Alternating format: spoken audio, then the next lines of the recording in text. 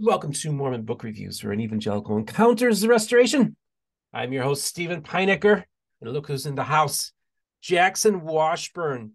You were one of my early guests. I had maybe 150 subscribers, and the myth, the legend, Jaxon Washburn, who's currently Oh a my student gosh. at the Harvard Divinity School, is back on the program. Welcome back, dude. Thanks so much, Steve. I really appreciate it. It's So I wonderful just being here. Thank you, and I appreciate it. Just a reminder, folks, just a little housekeeping here. This month's book drawing is "Rescuing the Restoration." The Lord sets His hands, and this is actually came out of out of the ashes of a project that Brian Hales attempted to start, which is engaging the Snufferite movement or the Restorationist movement in that group, and it's a series of scholarly papers about that. So, in the link in the description, just put in the book contest in the subject heading if you're interested in this month's book. So. Last time I had you on, we were just both you were about ready to embark on your journey, and this journey includes becoming a student at Harvard University Divinity School. And also, shortly after you coming on my program, uh, you came out, and I want to just briefly talk a little bit about that because that's kind of the elephant in the room because this is your first interview since coming out, as far as I know. And you come out as bisexual, and also you but also part of that coming out process was also that you shared with people that you had received a letter from Elder Holland. And I don't know how much details you want to give, but you had mentioned that. So I just want to talk a little bit about one, what made you decide to come out and the way that you did it, and how has your life been since coming out? Yeah, well, it's certainly been a minute since that took place. Basically, my first day at Harvard Divinity was when I kind of posted publicly about it.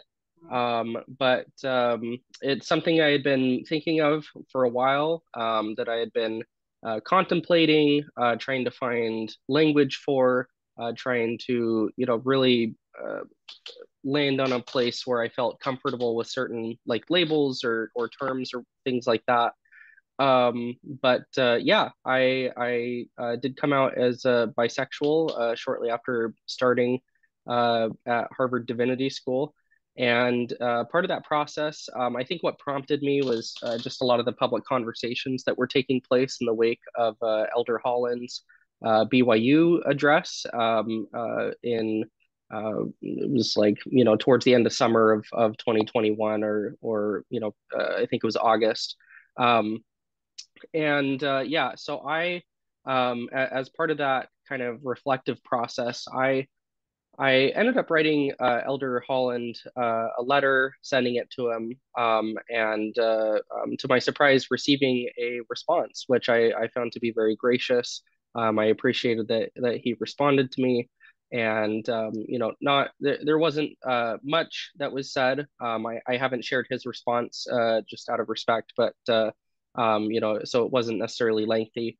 But he expressed gratitude for what I had sent him, and for sharing my own thoughts and experiences with him, and also kind of recognized there seemed to be a recognition there that his BYU talk perhaps could have been worded differently or approached differently, and that he had been receiving feedback from different folks. So anyways, I appreciated it. I thought it was a very kind gesture. um, and the letter that I wrote him is accessible through my blog. I That's kind of what I used to come out publicly, was also sharing that letter publicly. So yeah, that kind of marked the beginning of my experience at Harvard Divinity. I kind of waited until I had moved to Massachusetts to kind of make that announcement. But in terms of life since then, I can't think of really any downsides to my experience or decision. If anything, I've felt even a greater sense of comfort and peace in my own spirituality, and my own kind of like social standing. It hasn't negatively impacted any relationships that I'm aware of. People were very supportive, and within specific like LDS contexts, I've only been received well, and felt, I don't know, included. I haven't felt like I've been treated any differently. So everything there has been, very positive too. So I've really appreciated that. I have a really good student, singles ward that I attend in Cambridge, Massachusetts. And yeah, like it, I don't know. I haven't really talked a whole lot publicly about it just because, honestly, um, I don't totally feel like there's much there to be said. And like, yes, I did make an announcement, but honestly, my life stayed, relatively the same. I haven't massively changed who I am or what I believe or anything like that. So honestly, I don't feel like it's often that relevant to the things that I discuss Mhm. or talk about. Um, I'm certainly not opposed to talking about it with anyone. But I don't know. At least in that sense, I certainly have friends who identify as LGBT, and in terms of their own self identity, their external presentation, things like that, their sexual orientation occupies a much larger space in their life. And to me, I don't know, I'm still just dating. I'm still just trying to have my own life experiences, and it hasn't really stirred things up too much. But yes, I did have that experience, and I did appreciate Holland's response, and I've definitely, since then, there's still been growth, of course. It's not like my journey has been static by any means. But I guess I just don't think of it as one of the more remarkable things about myself, So Yeah, sure. um, yeah, that's, if there's any reason why, I don't discuss it a lot, it's I guess I haven't necessarily felt prompted to, but in the future, if I ever do, or it feels relevant, or it could be helpful to someone, or things like that, it's certainly not a topic I'm averse to discussing either.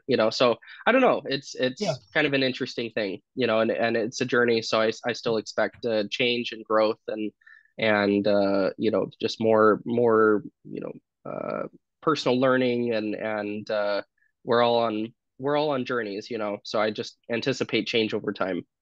Yeah, so and folks, I want to thank Jaxon for agreeing to come onto my program because our main emphasis of this episode is not about that. It's going to actually be about Jaxon's journey over since the summer of 2021, starting at Divinity School, but also taking a physical journey to various religious sites, including Christian and Restorationist and other groups, and his experiences with them as part of his journey. So we're going to actually do like a little slideshow. But before we get to that, I do want to kind of get back to what we just talked about, because of course we both kind of had public coming outs, because of course I went on Mormon Stories and talked about my sexuality, and I deliberately kept it to the end, so the very last episode. So it was on from Monday through Friday, and it was on the Friday episode after people had already consumed about 10 hours of content of me that I laid it out, because I thought it was important, because my sexuality does inform me, but it's not central to who I am. But it really was very difficult being raised in a high demand religion, evangelical Christianity, with some fundamentalist overtones, right? And what they felt about it. And Hmm. so I felt like you and I had similar experiences in that regard. And it's just cool for us to be able to sit down and, more importantly, both be comfortable in our own skin and can share this with the audience. But more importantly, for those of you who maybe are in the closet, um, it you can do this, right? We can have these conversations. I just want to make my audience feel comfortable about this. Now, not everybody agrees with being gay, whatever, don't care. The main thing is that we're having these important dialogues and conversations. And so thank you very much, Jaxon. I'm going to get off Yeah. this. Well, Yep. those tensions, it doesn't always just come from folks who, might say, like they're against being gay or being bisexual or something, right? It can also come from folks who insist that those identities can't successfully or healthily coexist, alongside religious identities as well. folks who might insist that you can't be Mormon and LGBT, you can't be Christian, evangelical and LGBT or something like that, right? So there's a lot of ways in which we try and draw boxes, around people and around ourselves. But yeah, I guess that's one thing I've appreciated with my own journey is that, a lot of times, whether it's through dialogue with other people or just in my own journey, a lot of those categories and boxes break down a little bit, right? Very true. And it's so interesting because I heard from people throughout the world letters, emails, and tons of people reaching out. People who are gay or had gay children. I had breakfast the next day with a man who has a gay son who's Mormon.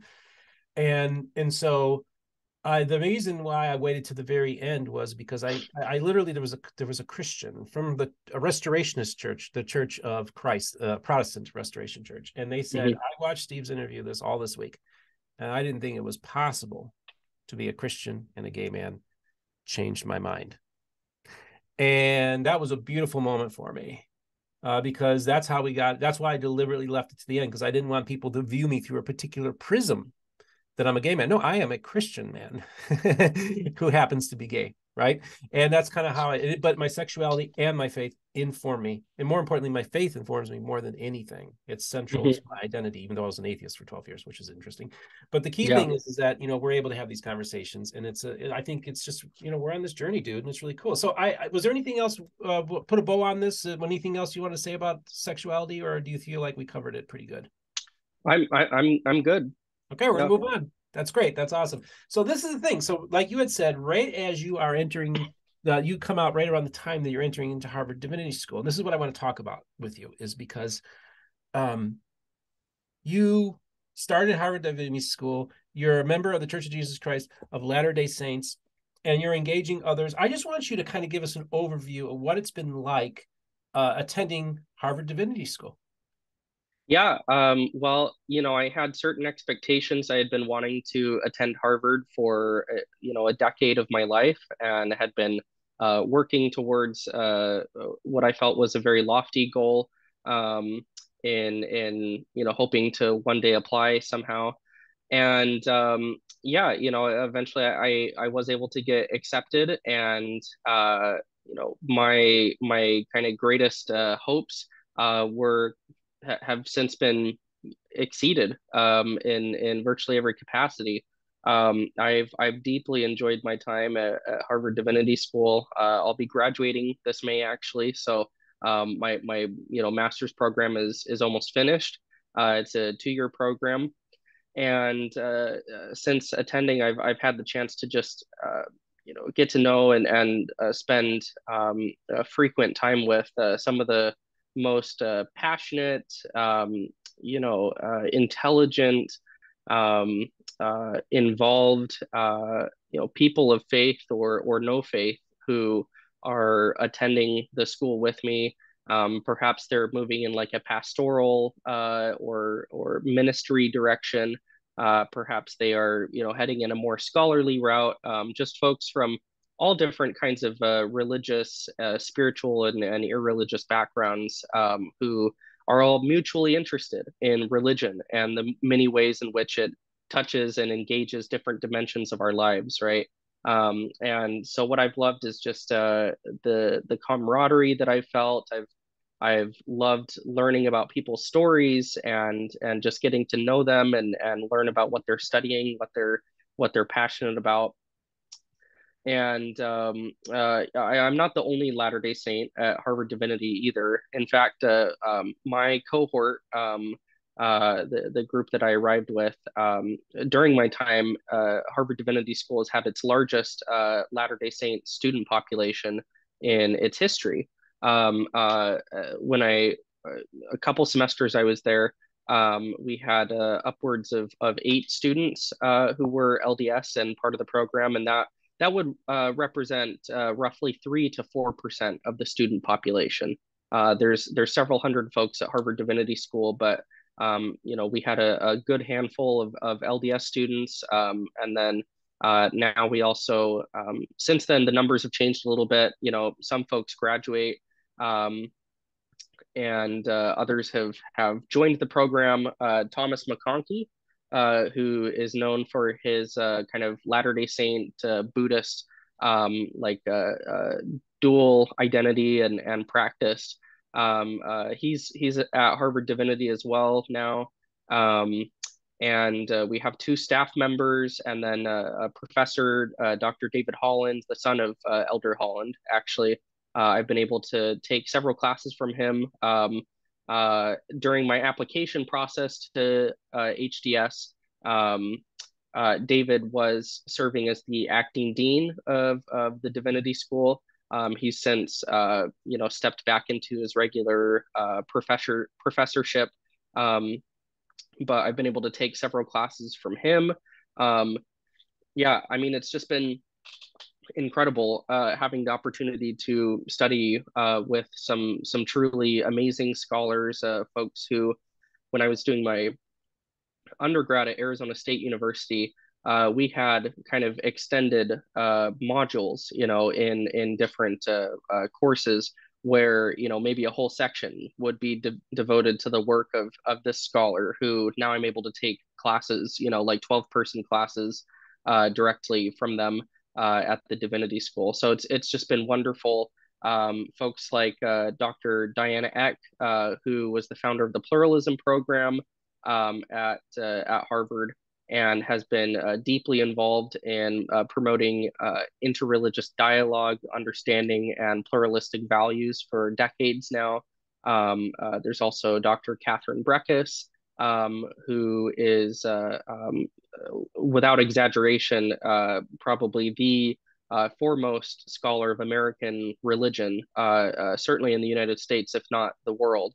Dr. Karen King, whose work with the Nag Hammadi and various Gnostic texts in early Christianity has been, deeply impactful and important to that field over the 20th century.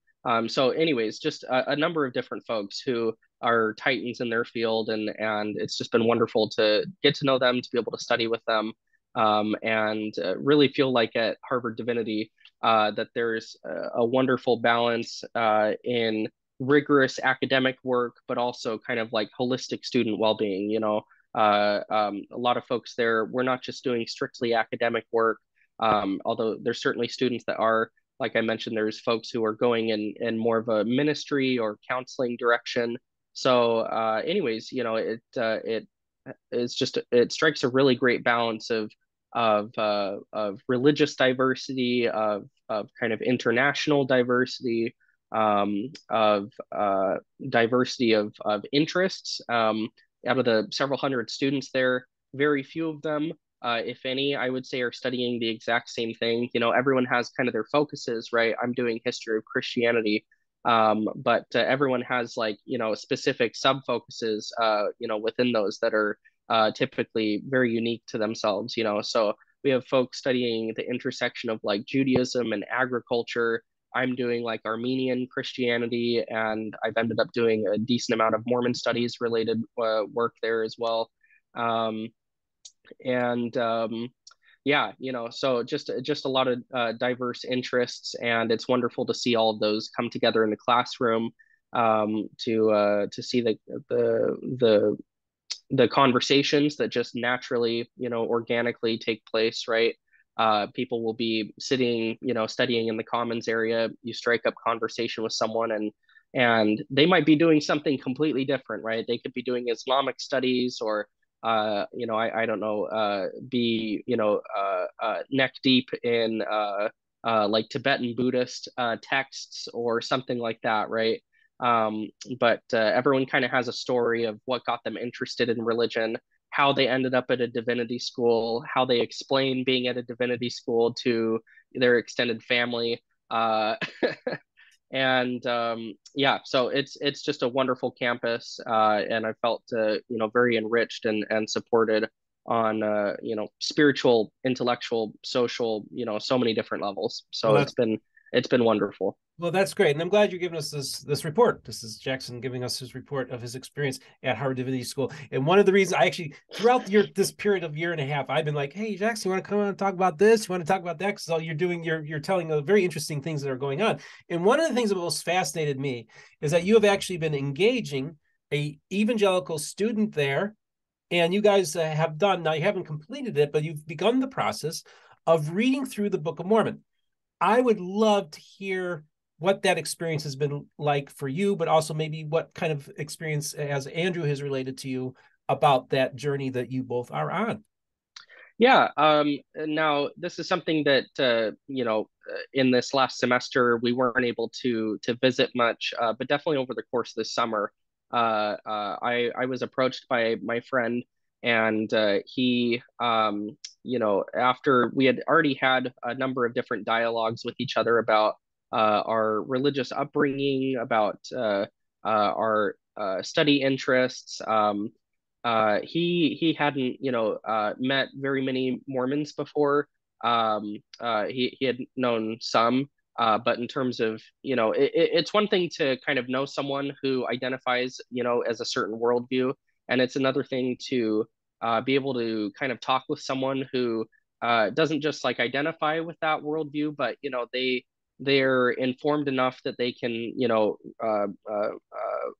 answer complicated questions, or they know the history well, right? That's a different experience. So because both of us are interested in religion, we're both equipped to kind of make our own experiences more accessible and understandable, but also ask some deeper questions about each other's faith traditions. So anyways, I think this interest started, this friend of mine, he does a good amount of work with the Hebrew Bible.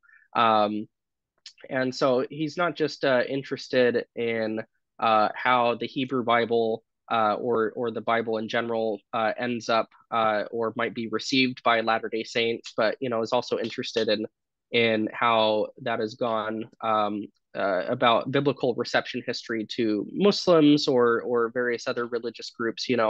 Uh, yeah, we just I was able to show him what the Book of Mormon looked like, and kind of explain what it was. Of course, he had heard about it. A lot of folks know the musical.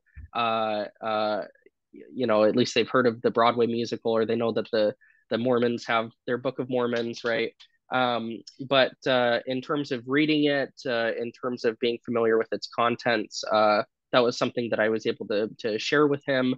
And I think the main surprise at the beginning was how large the Book of Mormon is. I think, to paraphrase Mark Twain, he expected more of a pamphlet of Mormon. Um, but there's for folks who aren't familiar with the Book of Mormon, sometimes there can be assumptions or perceptions that it's maybe a rule book for how to be Mormon, or it's like kind of a laundry list of theological ideas espoused by Mormonism or something like that. Um, but of course, it's not. And I think we've talked a little bit in my last visit about the ways in which, sometimes you'll encounter folks who say that you can't actually really find too much Mormon theology in the Book of Mormon, right? That it comes off as far more like Protestant than it would contemporary LDS or something, right? And so yeah, besides that, and the fact that it's a narrative history, right? It's not something like a collection of sayings, or it's not even more contemporary revelations, right? Like it situates itself in the ancient world.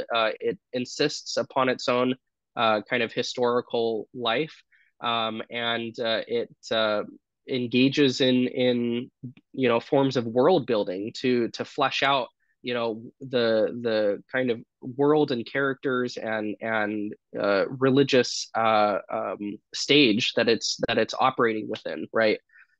So all of this was fairly surprising to him, but because both of us are definitely more busy during the school semester, we held off until summer to meet on a weekly basis and engage in readings with one another, or at least discussions after our readings. So I broke the Book of Mormon into maybe 12 or so different sections, and we just tackled it week by week. We weren't able to finish because he had some studies and travels in Europe to attend to, and then I later went on an extended trip myself. But we were able to get at least halfway through Alma, I would say, with kind of the intentions of hopefully, returning to those readings and conversation. But yeah, it left us with, maybe a dozen to 20 chapters of the Book of Mormon using the Latter-day Saint, the LDS kind of chapter breaks. So we tackled it by 20 or so chapters each reading. And we would just have pretty solid conversations about, okay, I would give like an overview of what's happening in the text. And fortunately as well, I was able to share with him my Maxwell Institute study edition of the Book of Mormon, as opposed to just kind of the standard blue ones that are handed out by missionaries, that have the double columns. So what's nice with the Maxwell Institute one is that it was put together by Grant Hardy, a very significant scholar in the Book of Mormon. And he the way that it's sectioned, it mimics more contemporary Bible translations like the NRSV or others that try to retain and exhibit like poetry. It tries to honor the different literary forms that are used within the text. So I think it makes it much more readable. It has nice footnotes that kind of help explain things as well. It's helpful in explaining, who's the speaker, differentiating between speakers that might have the same name in the Book of Mormon, things like that. So yeah, that's what we were able to use. And the conversations were just very rich, very generous. It wasn't overly devotional in the sense of like, because this was kind of prompted by his interest, right? And so he wants to understand what's going on in the text. What is it? What purpose does it serve for Latter-day Saints? How does it relate to the Bible? So the kinds of answers, questions that we were seeking to answer were definitely more kind of academic and neutral than they were strictly like spiritual. Though, of course, we got into questions like that too of, what does the Book of Mormon mean to my own, religious life or my devotional practice. So yeah, it was just a really great experience. And I've participated in similar kinds of studies before where maybe I'm going through a Baha'i scripture, or maybe I've attended Catholic or Jewish scripture study groups. So I think there's a lot of insight. There's a lot of generative opportunity in sharing an experience like this with someone. And for folks that aren't LDS, or really just going outside of Mormon specific texts here, right? It's more than possible to read a religious text, from a place of interest, from a place of a desire to learn and understand it better, to understand kind of its native faith community better, right? Without subscribing to perhaps the religious claims that it's making, or that doesn't make you any less, whatever you identify as, right? These conversations, I think, can be just very fruitful. And I benefited from a number of insights that Andrew brought to the table, pointing things out that, I know this has been the case, for instance, with Christopher Thomas's work, the Pentecostal reads the Book of Mormon, right? That I think it's Latter-day Saints need, people of other faiths to read our scriptures, and to offer their charitable, informed commentary on them, because I think it's a very enriching process. It's helped me appreciate aspects of the text more, and I just love that kind of the friendship and the relationships that can stem from these kinds of positive experiences. I think that's really awesome, because in one sense, I was talking to you earlier. It's like in many ways we're kind of we have similar journeys, because we're kind of engaging our own personal journeys, but also our engagement with other groups and stuff like that. And I want to talk about this journey you've been on, but I have a few more questions. But I do want to ask you one quick about Andrew. Did he make any kind of observation about the Book of Mormon that because as an outsider maybe you wouldn't have seen, but or did he give you some kind of insight, something that really gave you something to ponder or of interest to the book? Well, he definitely, being identifying as a Protestant himself, he was more equipped to be able to maybe say like, oh, this theology strikes me as more kind of, representative of these certain kinds of Christians, or something like that, right? Okay. Yeah, he was able to provide kind of insightful commentary from his own experience, but I also just loved, there's something really special, whether it's with maybe a movie, a TV show, a book, whatever, being able to see someone's first experience, and reaction, like live reaction to it, right? Yeah. And I think a lot of the stuff that I just enjoyed the most was being able to kind of explain uh, some type of narrative arc, or help tie the story together, bring the pieces together, and to just to see his reaction of, oh my gosh, like that's actually very interesting, or um yeah, just reacting to it in different ways. I'm trying to think of any specific examples. Well, I think part of it, not that he necessarily had any reactions that I thought were just super unique to himself, but a lot of other Christians, Protestants, or others, there are several things that might surprise them with the Book of Mormon. I already covered a couple with Andrew. The size of the Book of Mormon, kind of the literary structuring of the Book of Mormon, right? That it's a narrative history. It's not like a bunch of psalms, or it's not a rule book, or anything like that. And then, of course, another surprise is would be kind of how relatable he felt it was. He's reading it, and often reacted like, yeah, man, like this is inspiring, or I could get behind this, or this is I have no problem with this, I have no disagreement with this passage, or this or that, right? And so I always liked that. I feel like that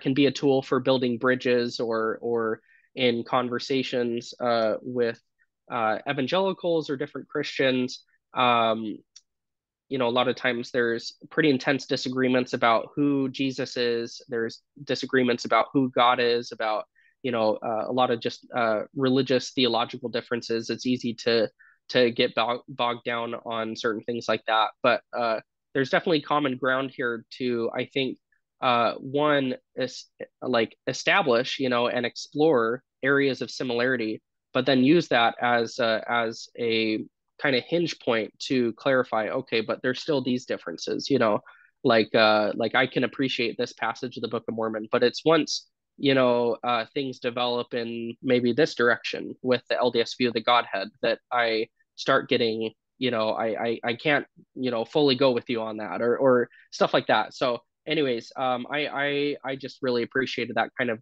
live example of what these dialogues can look like, and how they can be fruitful for everyone involved, and in different ways too.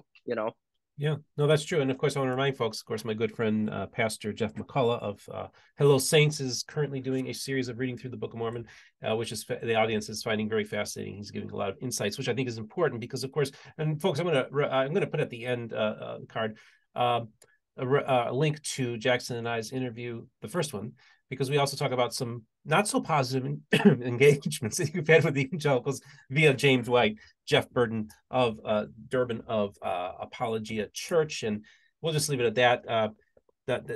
I just feel it's unfortunate that that's the faceless side of evangelicalism that you were exposed to. But good thing is that you also are engaging people like myself, your friend Andrew, and others who actually want to have dialogue, which is really important. And of course, interreligious dialogue is very important because, of course, we live in a world that's it's being torn apart, right? Where everybody's in the us and them camps, and often a lot of these divisions are caused by religions. So that's the important role that we can play, is to cross over these groups and actually have civil conversations and show that it can be done, but still, have your beliefs as well, which I think is important. Man, dude, you have done so much at Harvard Divinity School. I'm looking at your list here and I'm like, man, we could spend another hour talking about Harvard Divinity School, but I want to talk about the road trip. But before we do that, was there anything else about your experience over the past year and a half? And I do later want to talk about your father as well, but maybe talk about anything else about Harvard Divinity before we go on Jaxon's spiritual road trip. Yeah. Well, I've been able to be involved with a couple different things at Harvard Divinity. I'm the president of the Latter-day Saint Student Association there, and we've been able to do kind of several things together. One of which was with the passing of the late Kate Holbrook, who was the director of women's history at the church history department. Unfortunately, she passed away this year. And so we were able to put together a nice kind of memorial tribute to her that was shared by Harvard Divinity School. I was also earlier this year able to attend the premiere of Under the Banner of Heaven when it was in Salt Lake City. And, there's a lot of buzz around that. Lindsay Hansen Park was incredibly generous and supportive and sending me the invite.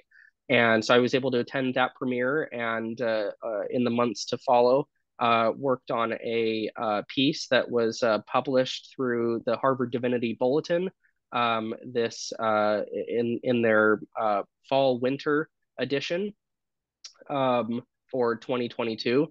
And that piece, it's called Mormonism, the most American religious other. Or let's see, yes, the most American religious other. And basically, even though I started with more of a broad, or I started with more of a specific focus on Under the Banner of Heaven and just my reactions to it, both as a Latter-day Saint, but also as someone who studies Mormon history. It started as just more of a specific focus on just that show. But then as more and more, specials or series or shows were released to pretty high profile streaming platforms that had to do with different Mormon topics, the editors of the Bulletin and I felt that it would be best to, switch from more of a specific to more of a broad general focus of, okay, what is going on? Because there are a lot of TV shows, there's a lot of, media that's being released right now that intersects with Mormonism or Mormon history in different ways. A lot of it isn't necessarily flattering, you could say. A lot of a focus on true crime, on exit narratives, and just a common kind of like motif or way that Mormons are being largely represented in media is through the lens of either being adjacent to, victims of, or perpetrators of crime. And so I kind of put that in historical context. I wanted to reflect on kind of what's been dubbed the Mormon Moment 2, in light of the first Mormon moment. I mean, frankly, society, American history is full of these Mormon moments, right?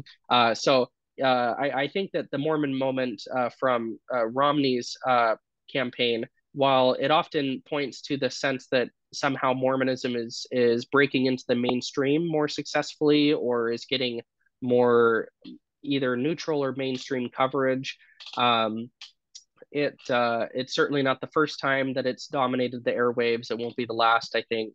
It continues to be something that a lot of folks, both in the United States and globally, are fascinated by, afraid of, weirded out by, supportive of. So there's a lot of mixed reactions to it. I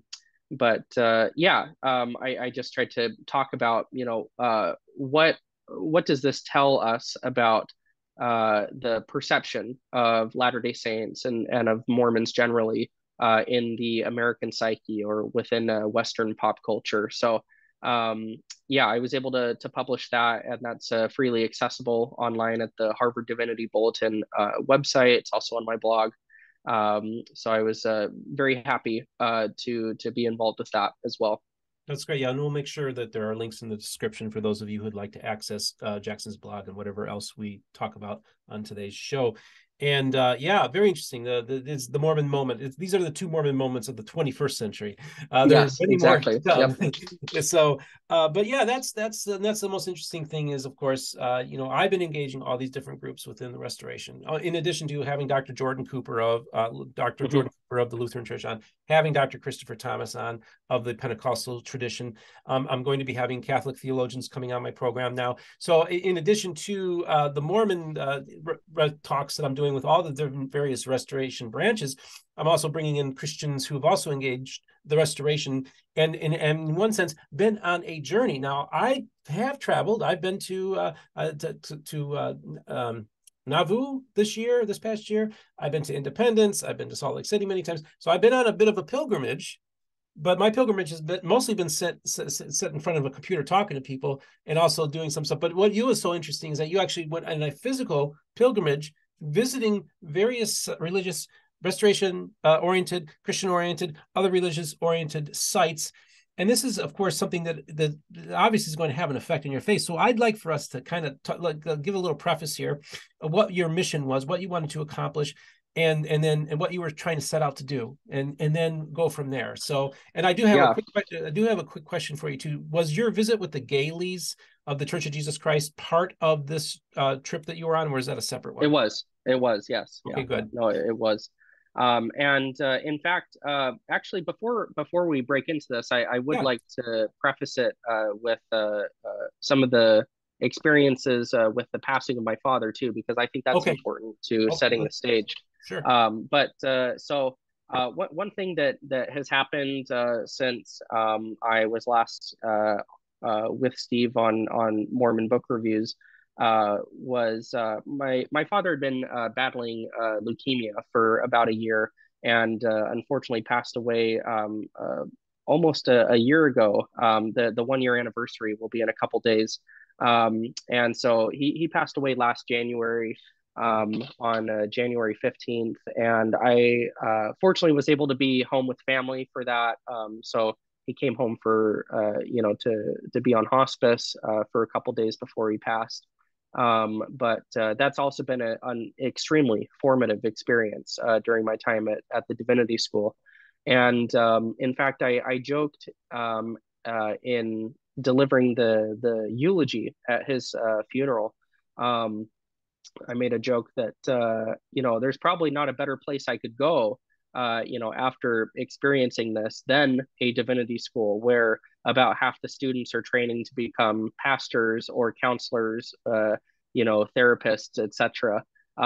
So as far as receiving pastoral, care and support, it's that's also been a wonderful and very beneficial aspect of my divinity school experience. But yeah, I mean, the last year has definitely been characterized by grief and my kind of newfound journey and experience processing that grief and reflecting on both the time that I was able to spend with my father, but also some of the different more like emotional or heavy moments, that continue to weigh on me. So um, yeah, I in light of that, I made the decision. Of course, Harvard, besides offering kind of just general social support, my professors were very understanding of my situation. If there was a time where I needed maybe a small extension on an assignment or something like that, they were more than willing to help me with it. So everyone was very affirming, very caring, and that made the experience a lot more bearable. But I took a full course load.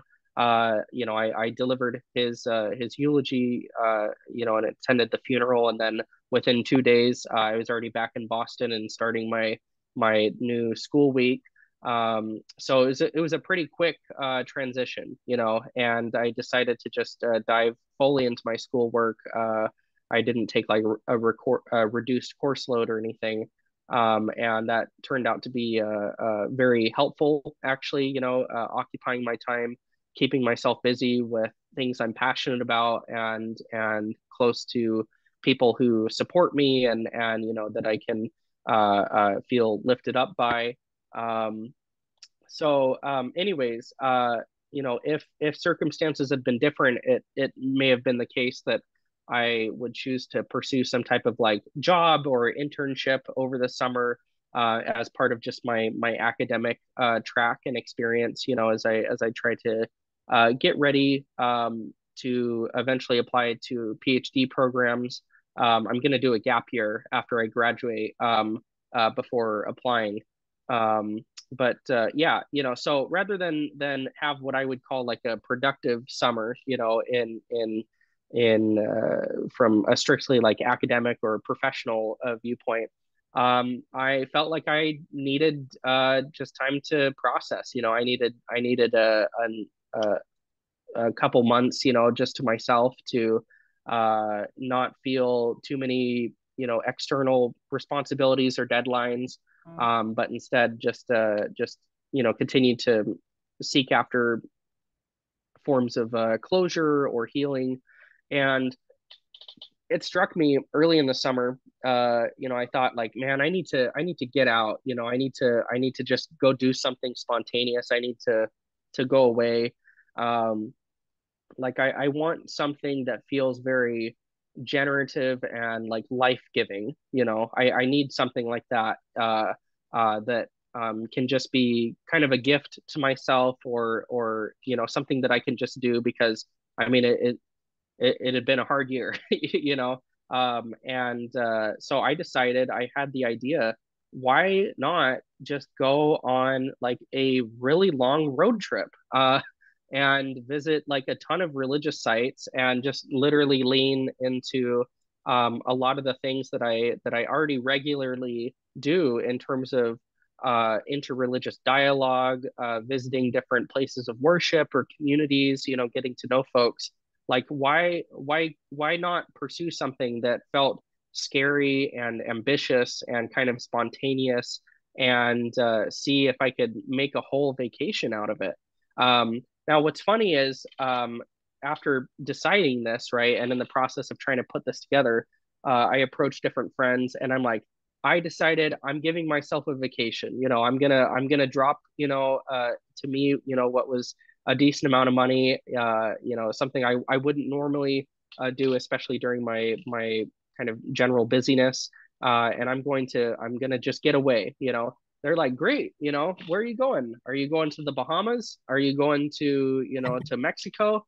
They have kind of tropical locations in mind, beaches, because I'm like, I need time for myself, like I need something that's going to just be restful, and that will speak to me. And they're like, oh my gosh, the Caribbean, right? Oh no, I'm going to Jackson County, Missouri. Okay. And yeah, I decided, because I've grown up in Arizona, born in Utah, and so my encounter with restoration sites has been pretty specific to just the American Southwest, and west of the Rockies. Um, so I visited a lot of different places in Utah, of course, in my past. I've been to some sites in Arizona, been to some in San Diego, for instance, the Mormon Battalion Center, but nothing really back east. And had visited a couple different sites in Massachusetts and in Salem and in Boston, but nothing like the Sacred Grove or anything. So what I used as the basic kind of skeleton for my trip were significant sites in restoration history. So that kind of provided the foundation, right, that I would be kind of working with. And I went as far west as Lincoln, Nebraska, and then was able to turn around. But yeah, I ended up visiting both very remarkable sites in Mormon history. But I can never just leave it just to my own tradition. I included sites from outside of different restorationist groups, Community of Christ, Church of Jesus Christ, fundamentalists, different groups. I was able to, so there was like this intra faith dynamic, from like an umbrella view of the restoration. But I also included a number of different religious sites from both Christian and non-Christian traditions, Buddhists, Hindus, Muslims, Jews, etc. So all in all, I was on the road for a little over 2 weeks, close to 3 weeks.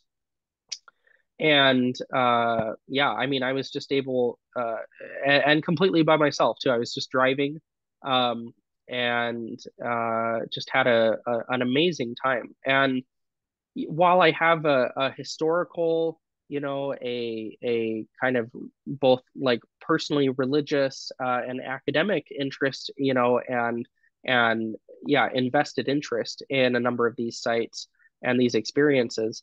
I was also processing, like this trip was a means of processing the passing of my father, and I was able to bring a framed photo of the two of us, and would kind of maybe it sounds a little silly, but I'd tuck it in, the passenger seat, with the seatbelt, and so in a sense, I felt like, I was with my dad, or, these long stretches on the road where I was doing so much driving, was able to reflect on him a lot. And so the trip served as a kind of spiritual pilgrimage of sorts, where I felt like I honestly, I had expectations for what it was going to look like going into the trip.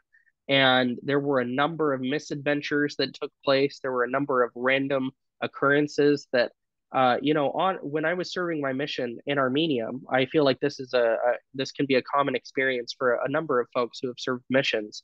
But sometimes you have these experiences where it just feels like your path, like, is orchestrated. That there's certain things that happen, certain clashes, schedule clashes, or things you have to try and resolve quickly, that end up setting you on a course that you didn't expect, but ended up being exactly what needed to happen. That for me, I take a providentialist lens to it, and definitely see these occurrences, and just the way that these journeys can be shaped as ways that I feel God speaks to me, or that I'm able to whether it's seeking closure for grief or stuff like that.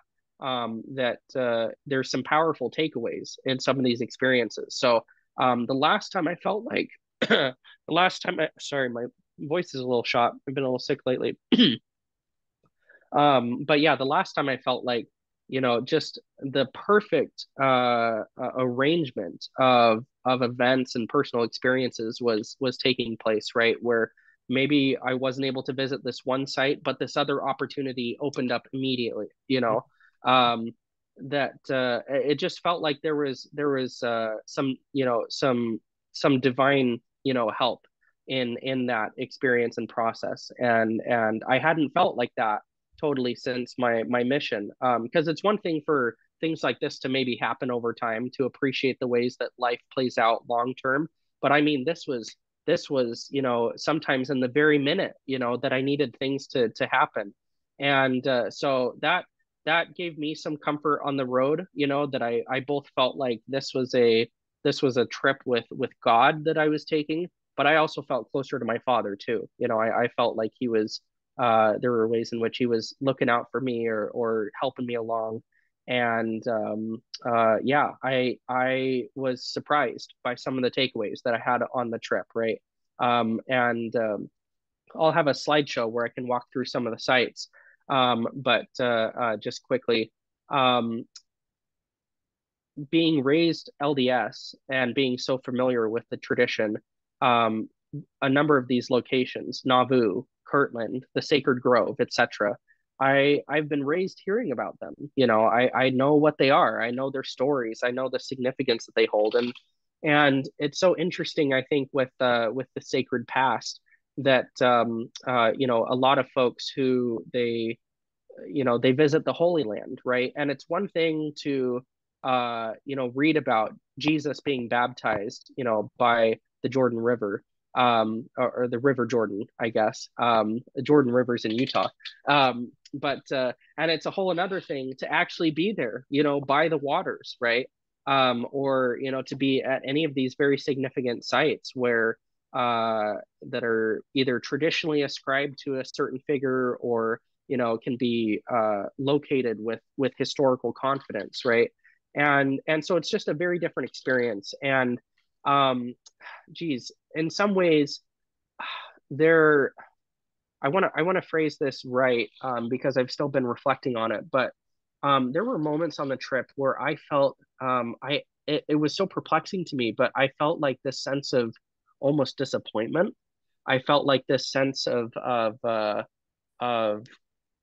like there were times where I felt discouraged, where I felt it felt like sometimes they tell you that it's a bad idea to meet your heroes.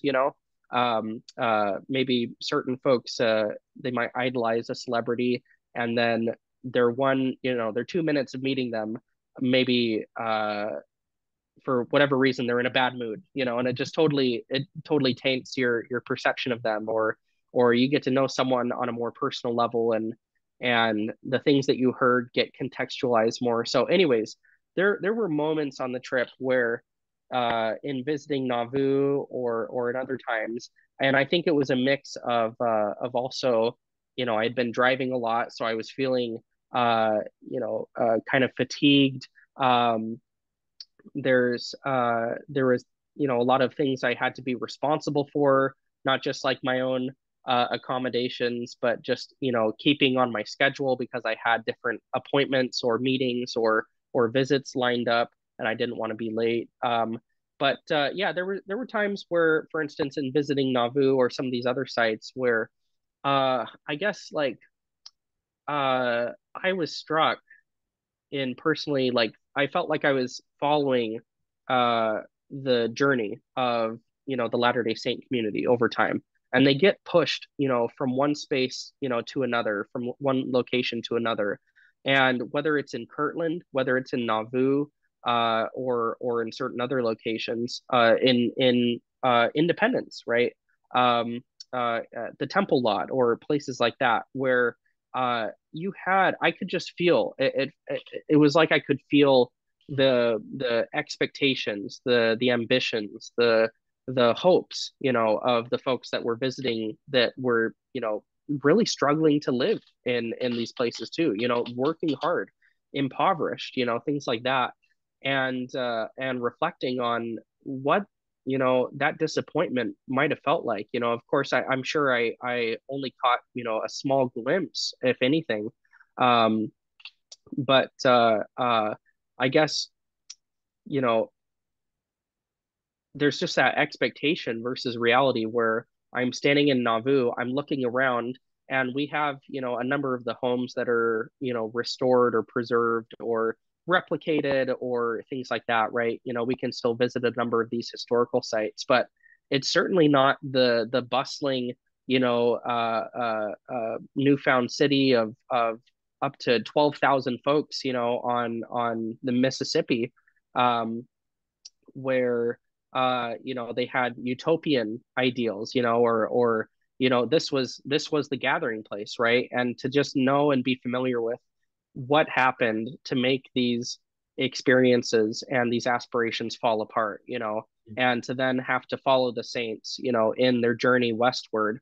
I was tired. It had only been a couple weeks, and I can't even imagine what that felt like, especially for some of those members that joined the church, very early on and, participated in Zion's camp. They went to Missouri, they went to, Ohio and Illinois and these different places. So, yeah, I guess I found myself surprised at times because I felt this internal question of like, was it worth it? Like, did we fail? Ooh. Like, were these failures? And like, what does it mean for the Nauvoo or Missouri or Ohio experience to be failures? Within both Mormon self-identity and within their general history. Um, and frankly, I kind of struggled with that because it just felt like there was so much disappointment wrapped up in these historical sites. I love visiting them. Many of them were beautiful. I'm deeply grateful for the preservation work, that's done by multiple traditions to help maintain these sites and make them accessible to interested outsiders. But it made me reflect both on my personal journey and on the larger journey of my faith tradition that I identify within. And there was a turning point in this trip where at the very beginning, I started and I felt just like very enthusiastic, very cheery, and as time went on, I'm getting more tired. I'm driving a lot. I'm getting more fatigued, and once I got to Omaha, Nebraska, which is where Winter Quarters is Right. located, there's the Winter Quarters Temple. There's a Pioneer Cemetery, and I was doing the tour for Winter Quarters at the LDS visitor center there, and they had a certain room that I think was they called the memorial room, which it's pretty quiet. It has a window that overlooks the Winter Quarters Temple and the Pioneer Cemetery, and above the kind of as part of the decorative like architecture and design of this room. It feels kind of like a temple. Like it has a lot of the same like kind of trim and things like that. And it's definitely quiet and more reverent. It has some chairs. So it almost looks like maybe even a small chapel in some ways. But it has this statue that has multiple pioneers, pulling a hand cart. It's very dramatic. They look fatigued. They look, they're not having a good time. And I believe this statue is called the Triumph at Winter Quarters. And the tour guide explained that, and I'm blanking on some of the finer details, but in the process of putting the site together for Winter Quarters, preserving these, commissioning the statue to be made. That at first, I think the intent was to name that statue. Someone had used the term "the tragedy at Winter Quarters" to refer to it, and there was a general authority at the time. Maybe it was President McKay or someone. It might have been earlier too. So I'll have to go and double check. But they clarified that what happened at Winter Quarters wasn't a tragedy; it was a triumph. And these were saints, who were beleaguered. They were, fatigued.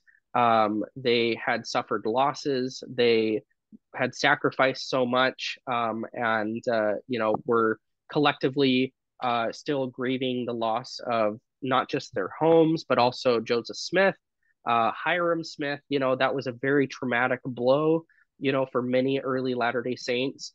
And they are stuck in the frontier. They're in Nebraska. This is the last stage before they make the full trek, west to the Salt Lake territory, um, the Salt Lake Valley, and they persevered.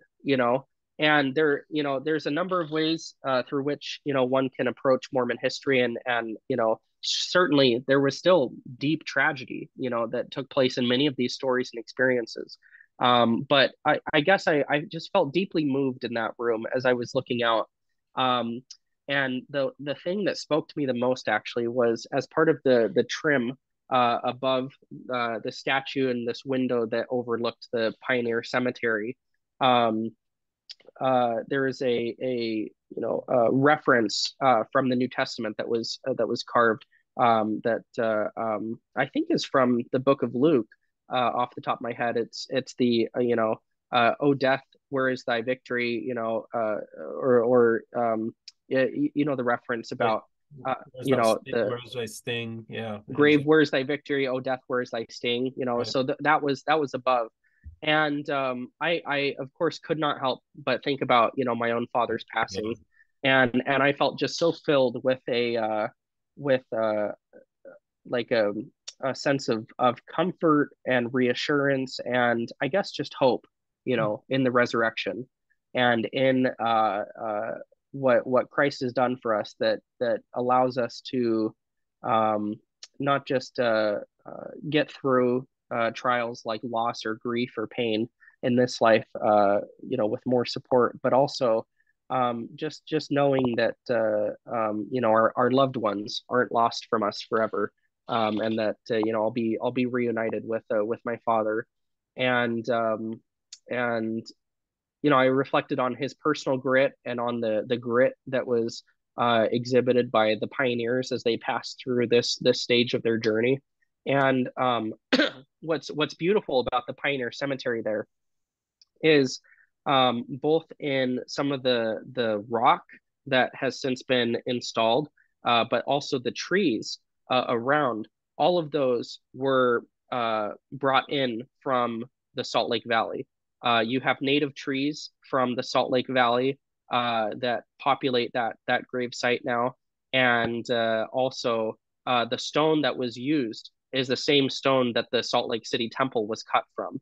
And so this was a way of the church, communicating that these saints might not have made it to Utah, but Utah, eventually came to them, that this is in some ways a small patch of the promised land that they were trying to reach. So I just found a lot of beauty in that. And that really helped, I feel like my trip ended up being a spiritual and emotional roller coaster of sorts, right? Like there were days where I felt just deep distress, and other days where I felt just like elated and so energetic.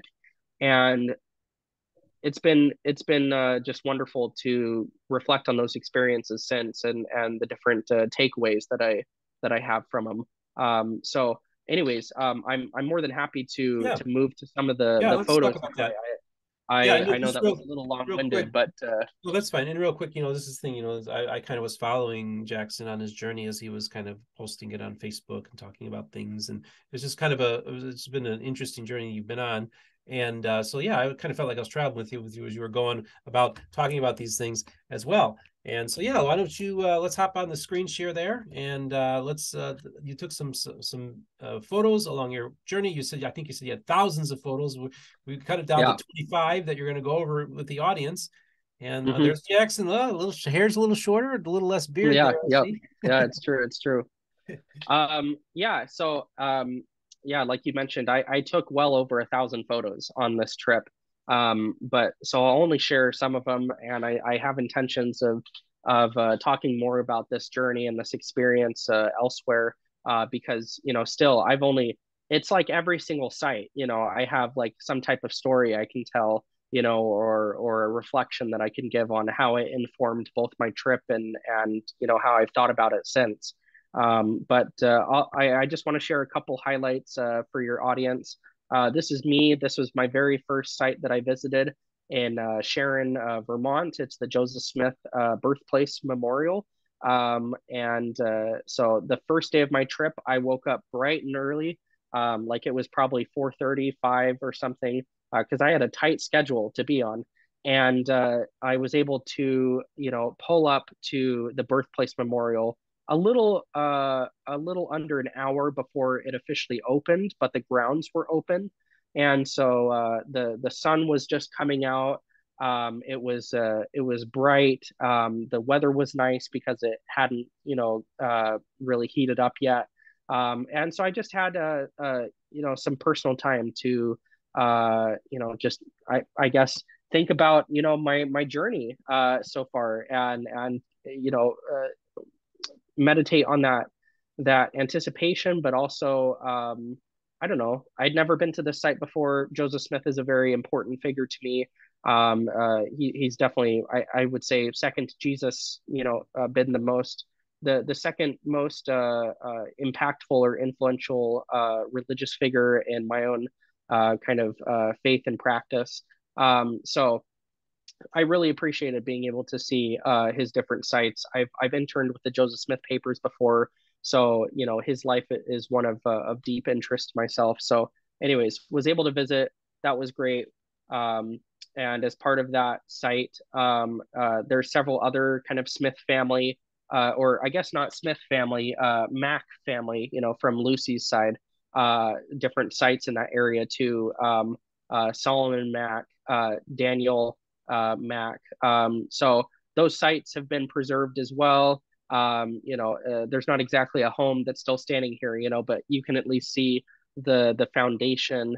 And it was neat to quickly review those. My after visiting the Smith home, I was able to go to Whitehall, New York, and visit the home and barn, like farm and chapel of William Miller, the Oh founder yeah. of the Millerite I movement. just saw the Daniel chart in the back, and I'm like, "What's that Yes, dude, the yes. William Miller?" Yeah. Yep, yep. Good eye, Steve. And so I was able to visit this William Miller site. He was very influential in the formation of the Adventist movement. I had a really kind tour guide there. And what was nice too is, with many of these sites, because I organized this in advance, I was able to schedule appointments. And so I got a lot of just personal private tours with very interesting people. It probably helped that, I said that, I was at Harvard Divinity School, and, folks, knew what my interests were, and were very enthusiastic to help me. But then a number of different sites to give me lodging and help with accommodations, and just folks were insanely hospitable on this trip. It was just wonderful. I only had to stay at a hotel maybe 2 of the nights of my Oh, trip, because so many places I had lined up from folks that I know on social media or that I was able to get connected with. So lots of kindness. I'm deeply grateful for it. cool. But yeah, this was William Miller's home. It was fascinating to visit. Um, Here's what the first Millerite chapel looks like as well. Wow. A picture. I'm sorry I can't show. I mean, I have so many more photos. I could spend so much Well, time. I just have a quick Yeah, question. yeah. Is this chapel part of the Advent Christian Church, or is this a historic site that you're visiting? I don't think they hold a worship there Okay. anymore. Mhm. I think it might just be strictly a historical site now. Okay. But I could be wrong on that. But at least the impression that I got was that it was more historical than functional. Okay. Interesting. Yeah. Oh. But right next to it, this is also on the same property.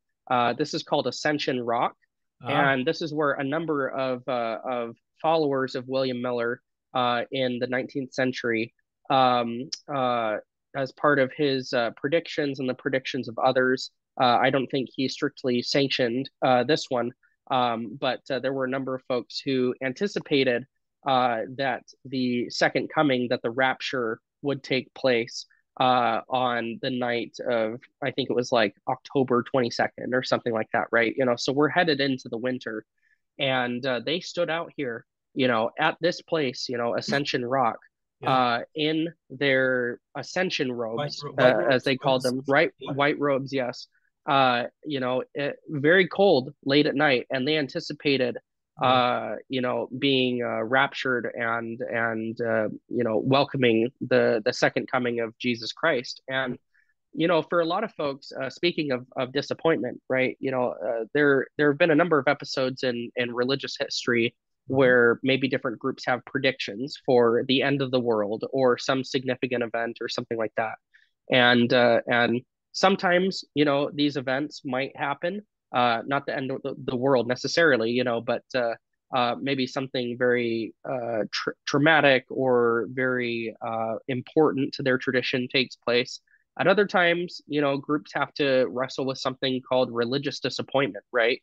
Yeah. Mhm. What do you do when it feels like prophecy has failed, or expectations haven't been met, or something like that? So, while this episode can be viewed through the lens of religious disappointment, I found myself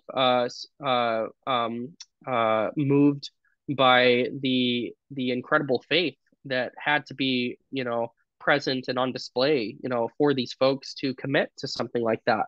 And I was reminded of, in the Book of Mormon, the experience of some of the believers of Samuel the Lamanite, who anticipated the signs that he had prophesied of, that would point to the birth of the Savior.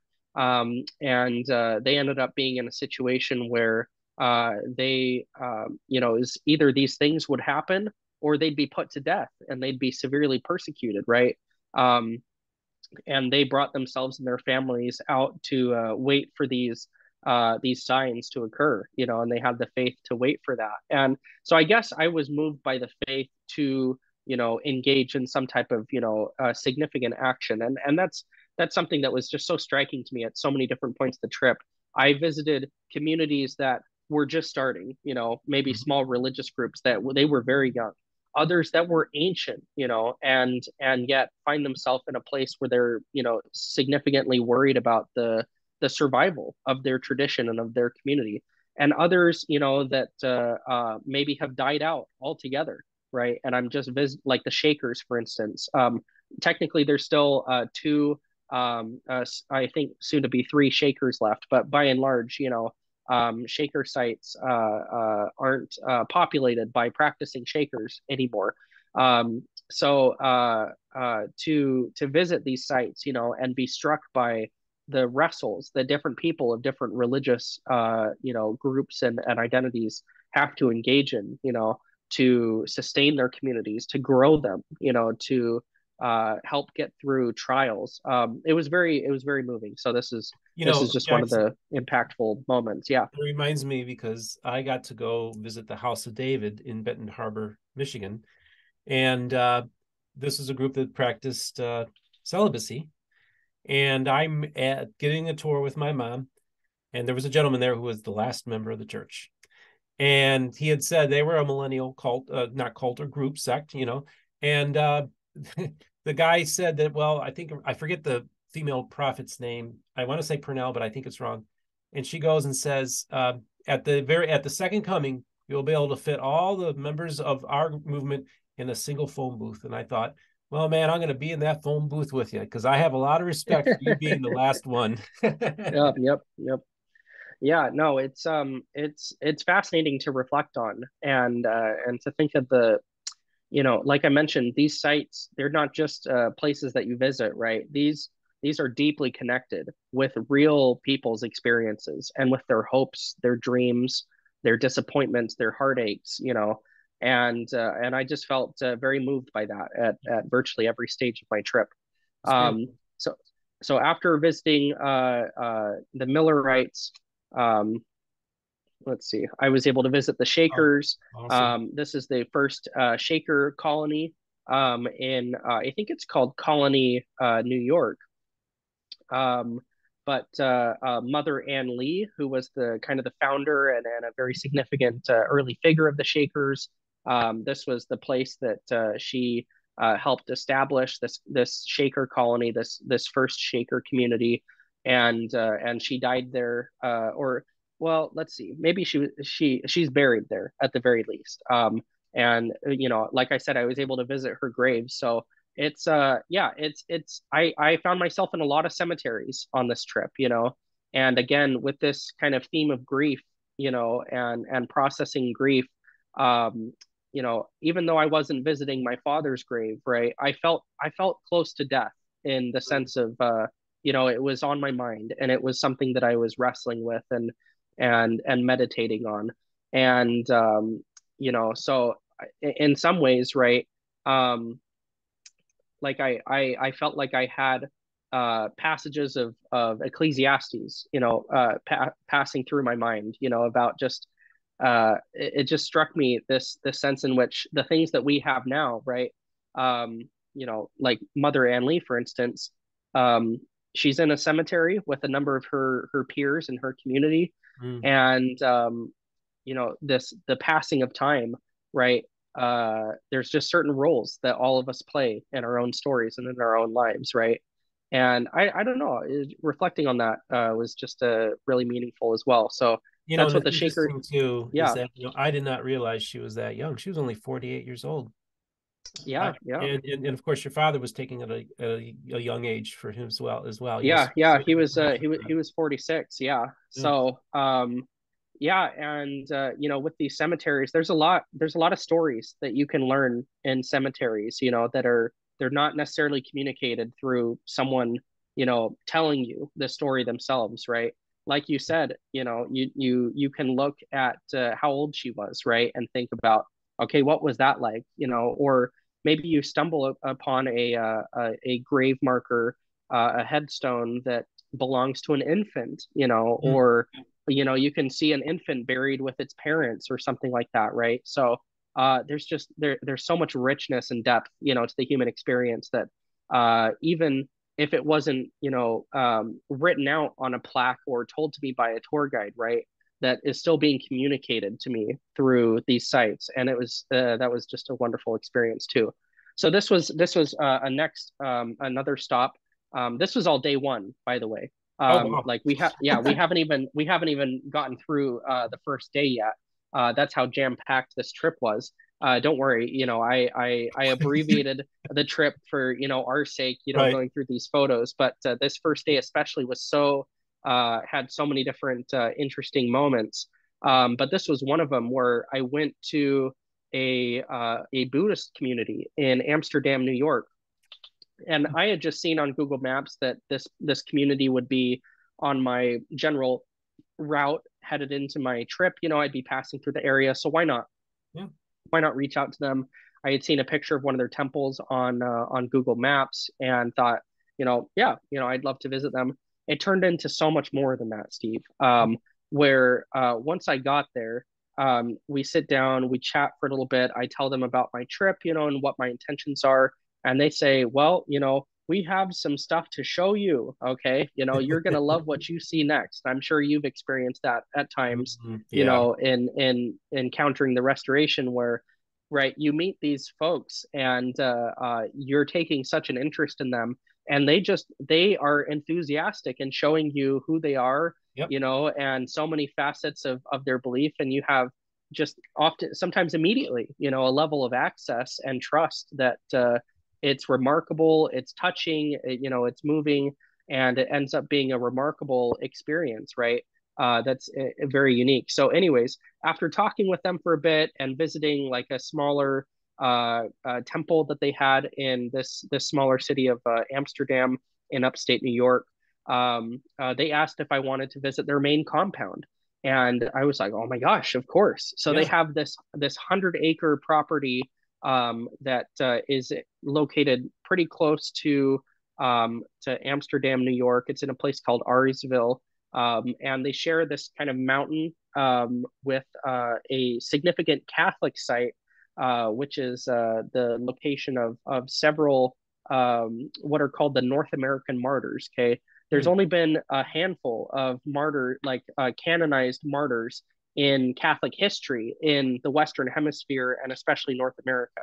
and this is the site of six of them, I believe, three to six, and it was also the first place in New York history where the Rosary was prayed.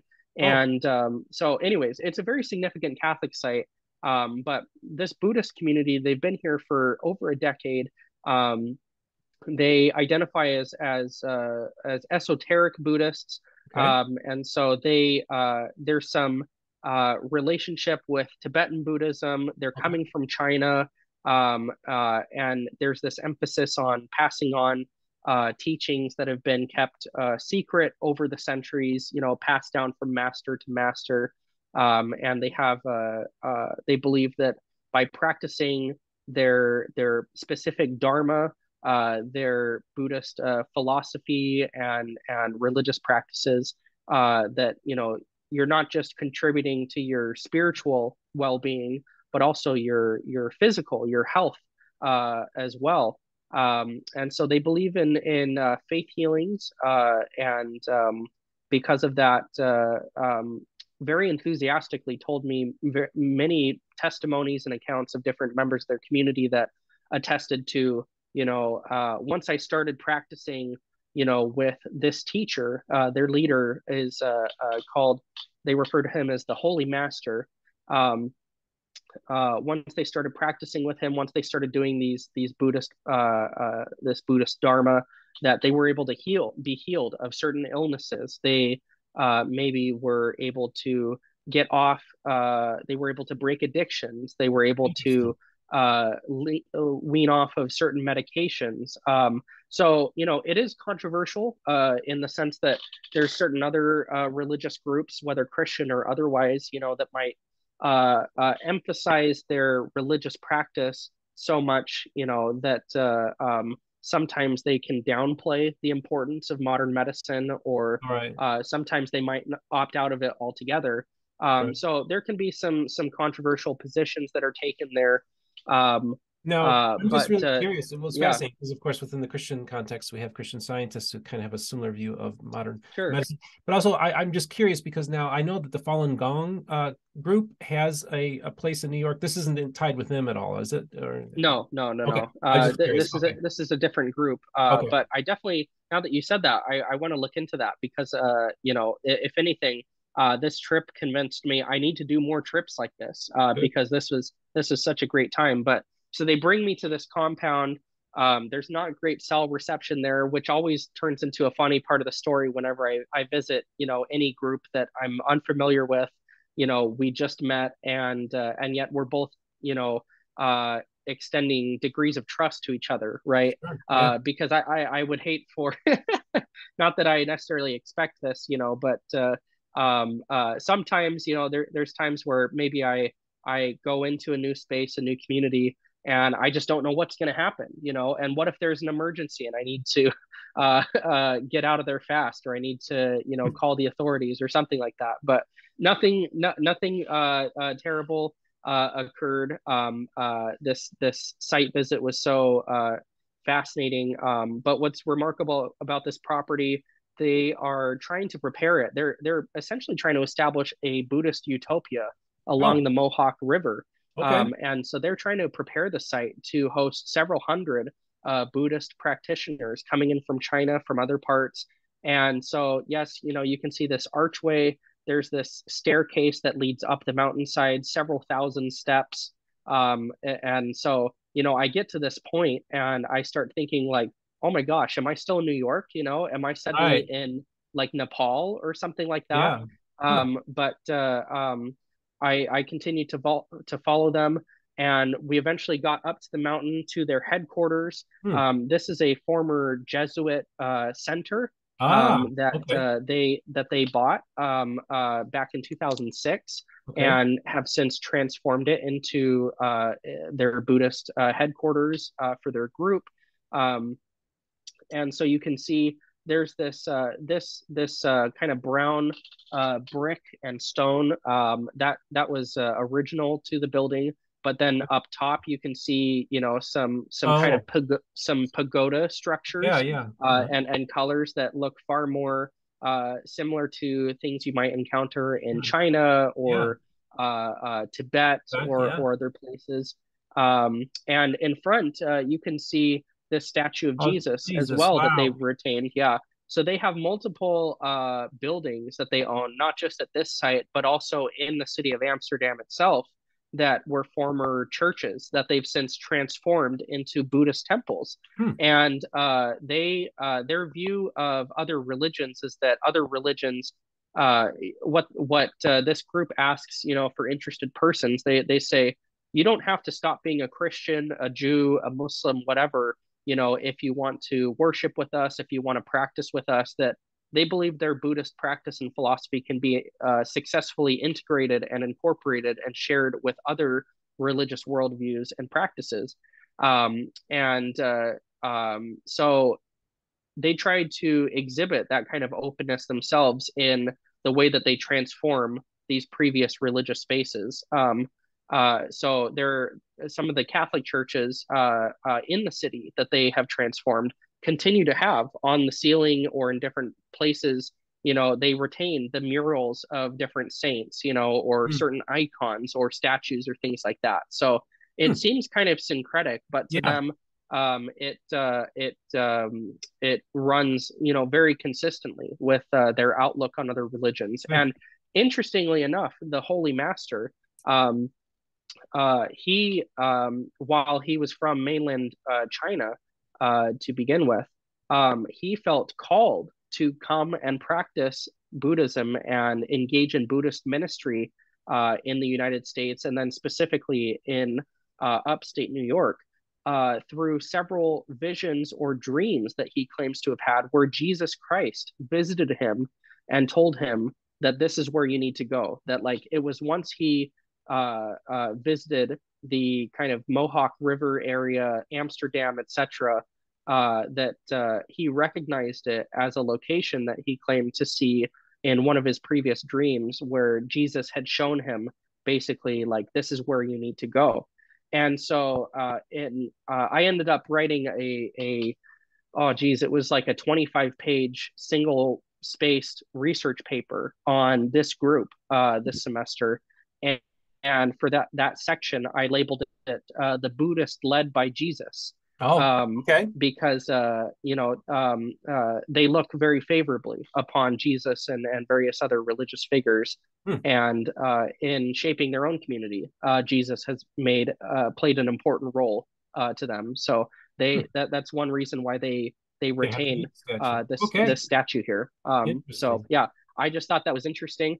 There's a lot more to the story. Oh, I'm sure. There's a lot more I'd like to report on, and I just felt like I walked into this fascinating case study that hasn't been really given much attention by No, scholars. it's It's been, relatively new, so there's very little yeah, scholarship it's probably about relatively it. new. Yeah. And, with these utopian communities in Yeah. American history, a lot of them run into tensions, right? We see this in Mhm. Mormon history. We see this Yep. in other groups too, where when certain religious groups move into an area very quickly, they start getting involved in the local politics, the local, Sure. civic issues.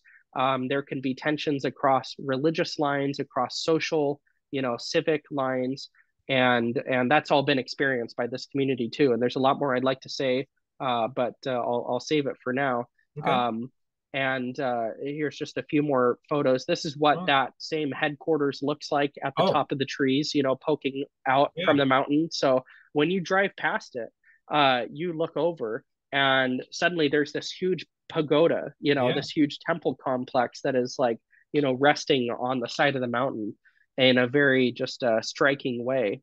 Mhm. Um, so, anyways, that's what the Buddhist group looks like. This is kind of what a nearby Catholic site looks like, where the first Native American canonized saint died. Her name was Saint Kateri Takawitha, I think is how you pronounce her last name.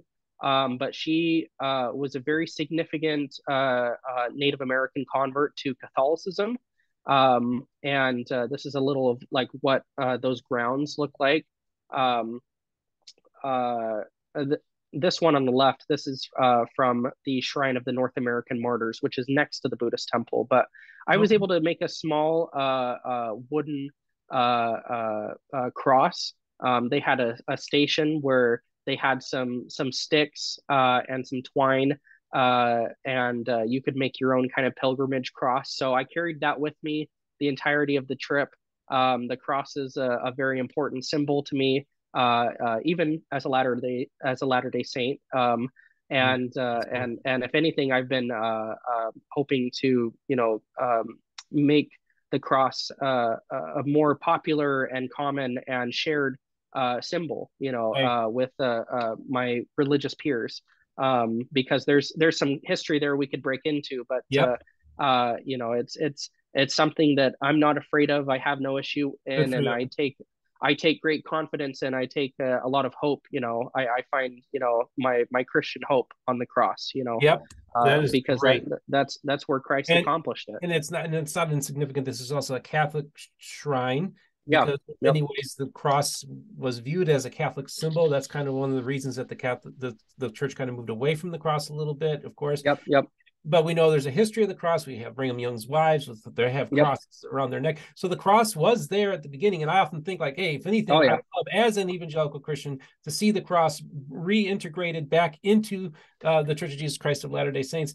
And I wish you Godspeed on that endeavor, Jaxon. Thank you so much. Well, the thing is too, like I don't even have to feel like I am trying to combine my Mormon faith with other expressions of Right, Christianity to accomplish this. I just go to the Book of Mormon. I right. go to what's in Restoration Scripture already, and the cross plays a prominent role in Mormon theology and in Mormon sacred texts. So I Right. don't even have to feel like I'm doing much Nope. crossing outside my own tradition for that. So yeah, it's I appreciated that too. And with all these different religious sites, or at least many of them, like visiting the Buddhists at these Catholic sites, etc. I was able to engage in shared forms of worship or spiritual contemplation with them, right? So as I'm going through this Catholic site, I have a prayer on my heart, or I'm spending time in their chapel, or I am meditating with Buddhists or things like that, and that's all things that I feel are completely compatible with my own Latter-day Saint faith and practice. um, Here's another one. This is Saint Kateri's last words. Mm, Jesus, I love you. wow. And another statue of her. Um, I passed through what is it? The National Monument for Women's Rights, or the Women's Rights Memorial Park Oh, okay. in oh gosh, it's right next to Palmyra too. Oh, okay. Um, let's see. Oh, Seneca Falls. That's what I'm thinking of. Yeah. So Seneca Falls, this is the Wesleyan Chapel where the women's rights charter, like an early iteration of, yeah, so like Susan B. Anthony, Frederick Douglass, other folks gather here, and they decide, you know what, like it's important that women have the right to vote. And they had all these articles of what women's rights are, what they're going to be advocating for, and this is where it happened. And so I loved being able to reflect on the importance of women in religious history, women in political history, American history.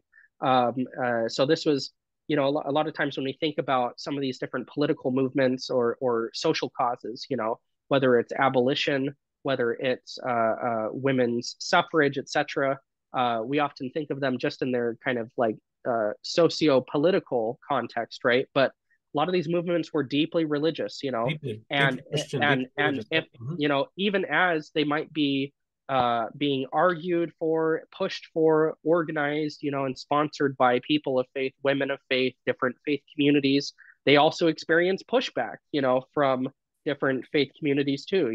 So Right. religion plays this complicated role, Absolutely. and it can be a force for liberation. It can be a force for oppression, right? And we see that playing out in many different facets of religious history. So I don't want to spend too much time on that. This is the Oneida Community Mansion. I was able to Oh, visit Oneida as well. All right. And so that was fascinating. That's an example of a group that is no longer exists in any form. Granted, there is still I believe there's still an Oneida limited corporation that's strictly just like a business and Right. has like a historical background with this community. And they But practice complex marriage, right? Wasn't that the yes. At Oneida, they practice what they call the complex marriage, which was a form of these terms can be messy sometimes because they can be loaded with other connotations. When I say free love, a lot of folks would Mhm. just think of Hippies from the 60s? the sexual revolution and Right. the hippies, and Yeah. Woodstock or something like that. But Oneida was organized in a way where there were folks who were like married to like a primary partner, Hmm. who they would raise like children with. But the concept was that if there's no marriage in heaven, then marriage doesn't actually mean what we think it does here on earth either. And in trying to live as early Christians might, or within that same spirit, that when we are holding all things in common, Right. that can include others partners, right? Sure. And so there's a lot more to it than just Mhm. that. But yeah, they had some really fascinating, but also at the time scandalous arrangements at the Oneida community. It's one of the most successful utopian projects in American history. They lasted several decades, but eventually, like many utopias do, they fall apart. There's problems that enter into the community. So what's fascinating though is once they got on into the second generation of folks within the Oneida community, so individuals who had been born there and raised within that same group, that their form of rebellion against Mm. their upbringing was Monogamy, embracing monogamy, of course. and saying like monogamy is this edgy radical thing that we're Yep, gonna try and do, because of course. we're not actually too into the complex marriage stuff. So it's Interesting. it's funny, Yeah. there's a lot of stuff that can be said about that, but yeah, so that's a religious group that no longer practices. It's And extinct. this is There's no practitioners, but the site is still there and right. it's preserved, and it was fascinating to visit. But it's fascinating too, Jackson, as we continue on this journey, is of course this is kind of the milieu that Joseph Smith came out of, right? This was the world that he came that was surrounding him, and a lot of the influences. So we kind of get a sense of the world that Mormonism sprung out of as you're going on this Sure, journey. sure, yeah. And this is all still upstate New York too. Yep. Seneca Falls is just literally, it's like 30 minutes. It might be 30 miles from Palmyra. So it's yeah. I think that's very significant to me. And yeah, it's fascinating to think about some of Joseph Smith's contemporaries, his peers, and the many ways across the American religious landscape of the time, Mm-hmm. especially during the in the burned over district in the Second Great Awakening. Lots of folks are feeling disenfranchised with maybe the status quo, whether it's socially, religiously, etc. And they're trying new things. They're experimenting in many different ways. And for the founder of the Oneida community, John Humphrey Noyce, he was actually a divinity student at Yale Divinity, I believe.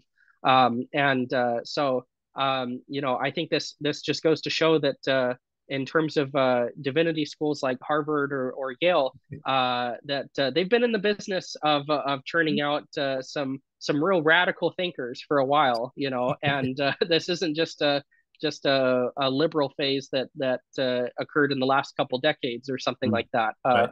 So, anyways, I just think that that's kind of funny. Um, very quickly, spiritualism, another example from the 19th century of a religious movement that comes out of this area. Um, so there were two sisters, the Fox sisters, who claimed to be able to communicate with spirits through various means, and through the course of their life, were able to I mean, they created a movement that continues to this day. There's a lot of controversies that were involved with it about whether or not they were sincere, whether or not they were, honestly claiming to communicate with spirits. And so there's definitely folks during their time and afterwards that I don't know, would accuse them of being fraudulent or things like that. But in this building right here, they have the preserved foundation of the original birthplace, home of the Fox sisters.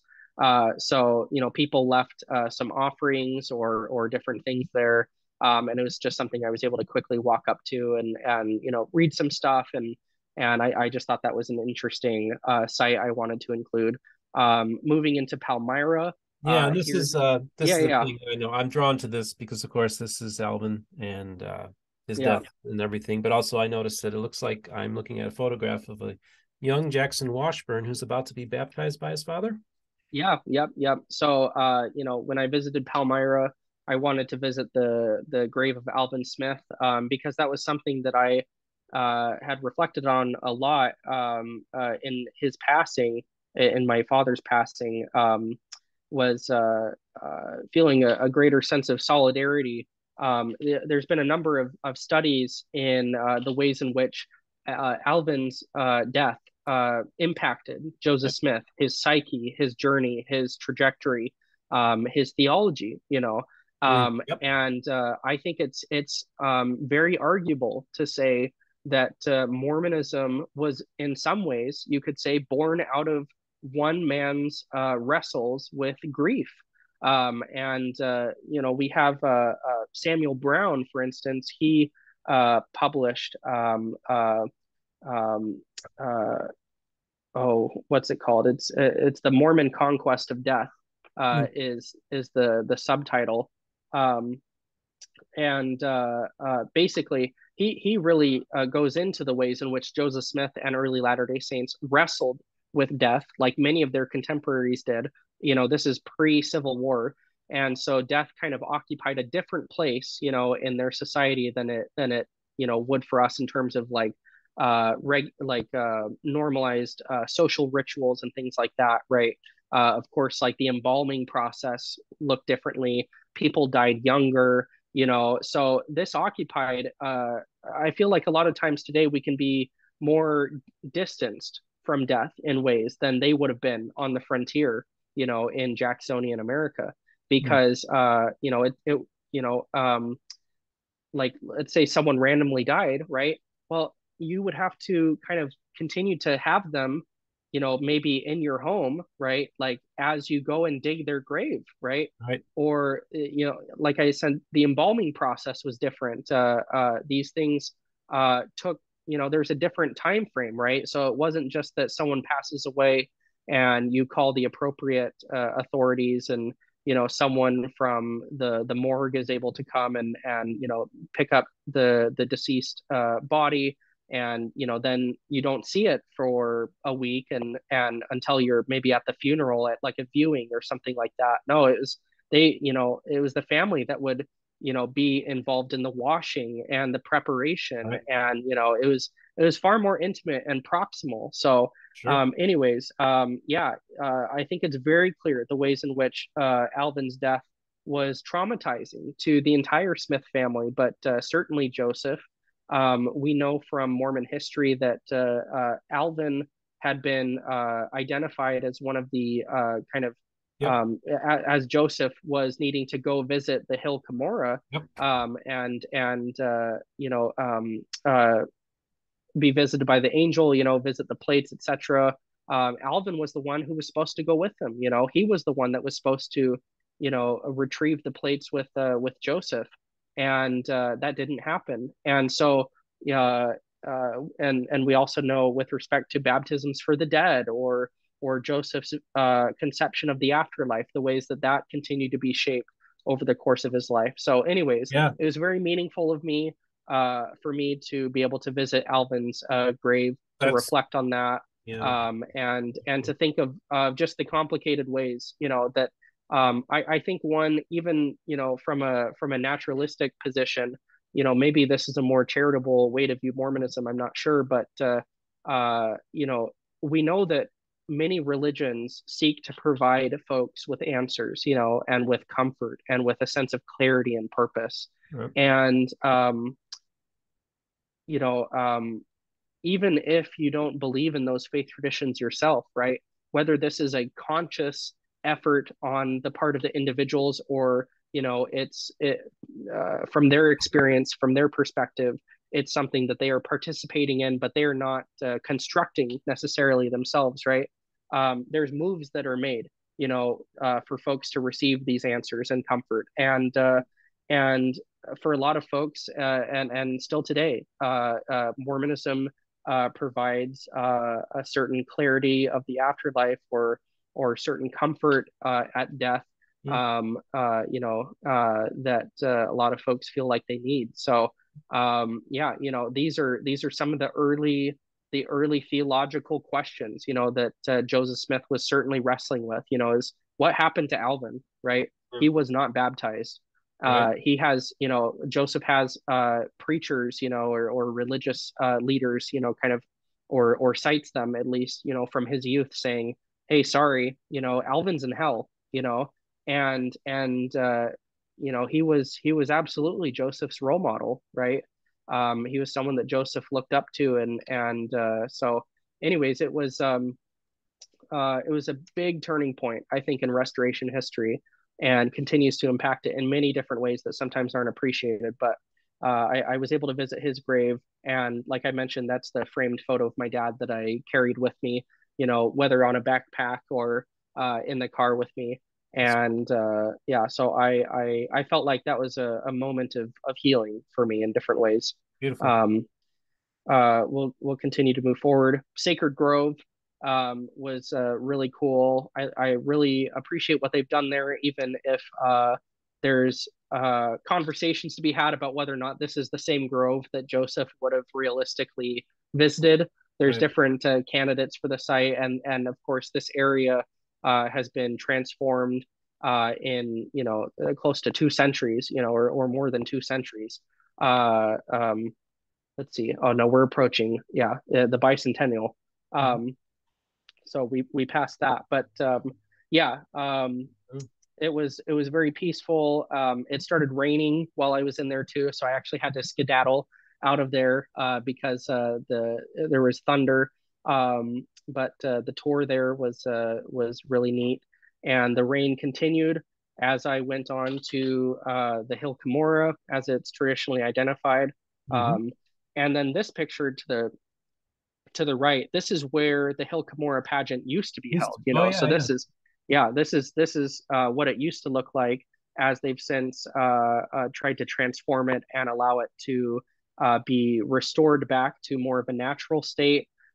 So I was never able to attend the Hill Cumorah pageant, but from what I understand, this is where the magic happened. So I had another appointment to make after this too, so I literally had to sprint in the rain up to the Hill Cumorah and then back down in the rain so that I could make my appointment. And it was so funny because as I'm running down the hill, at one point I slip, fall in the mud, tumble a little bit.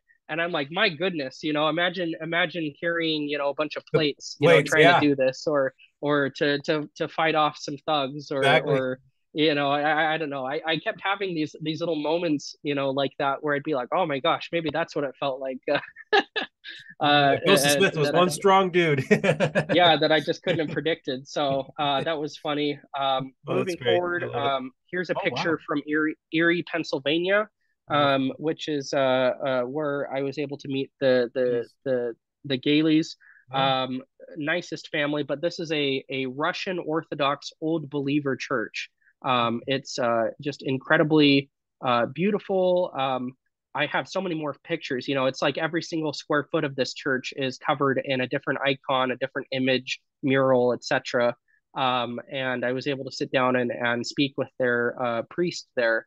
And there's a lot of very interesting history there that is probably too lengthy for me to get into right now. Not only that, But Jackson, but there's a lot of theology going on those oh in there yeah, too. oh yeah, oh yeah. So he was so nice. After we talked for probably 2 hours, I was able to just kind of free roam inside the church and take pictures of what I wanted. Of course, I didn't go into the sanctuary space, towards the back, which is only Ark of the priests are Covenant. able to go back there. But a beautiful church, beautiful community, and very fascinating things there that look out for future social media or blog posts where I break into more of their story. Oh, Um, Visited Kirtland, Ohio, was able to get a tour, just the general tour there that they did, which later when I met up with Lachlan Mackay, one of the apostles of Community of Christ, he was able to give me a tour of Nauvoo. But he asked me how the tour in Kirtland went. And honestly, uh, like in terms of the tour itself, I love the site, love the history, love Community of Christ, great people. But the tour guide, he was not the best. oh,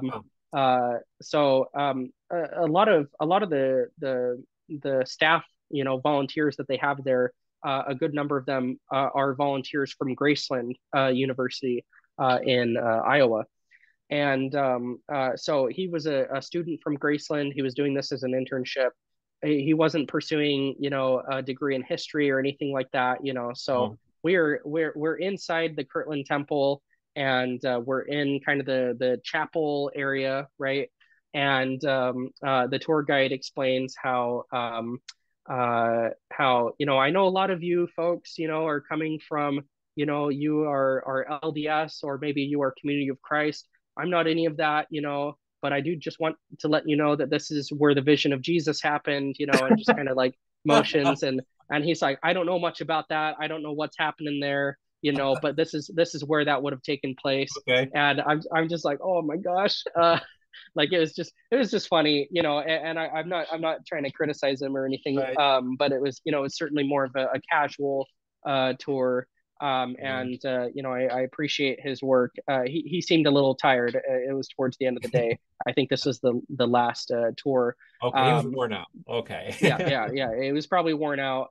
And he's, you know, I can only imagine the questions that he gets on the regular. Where it's like some like restoration inside baseball, and he's like, I have no idea how to help you.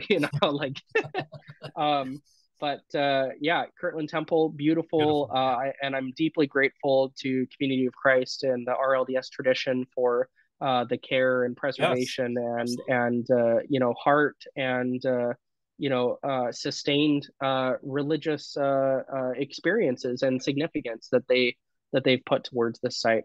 One of my best days of Um, my life was spending an afternoon there. So yeah, yeah, wonderful it's place. good, and I think I got a Philly cheesesteak nearby shortly after that wasn't too bad.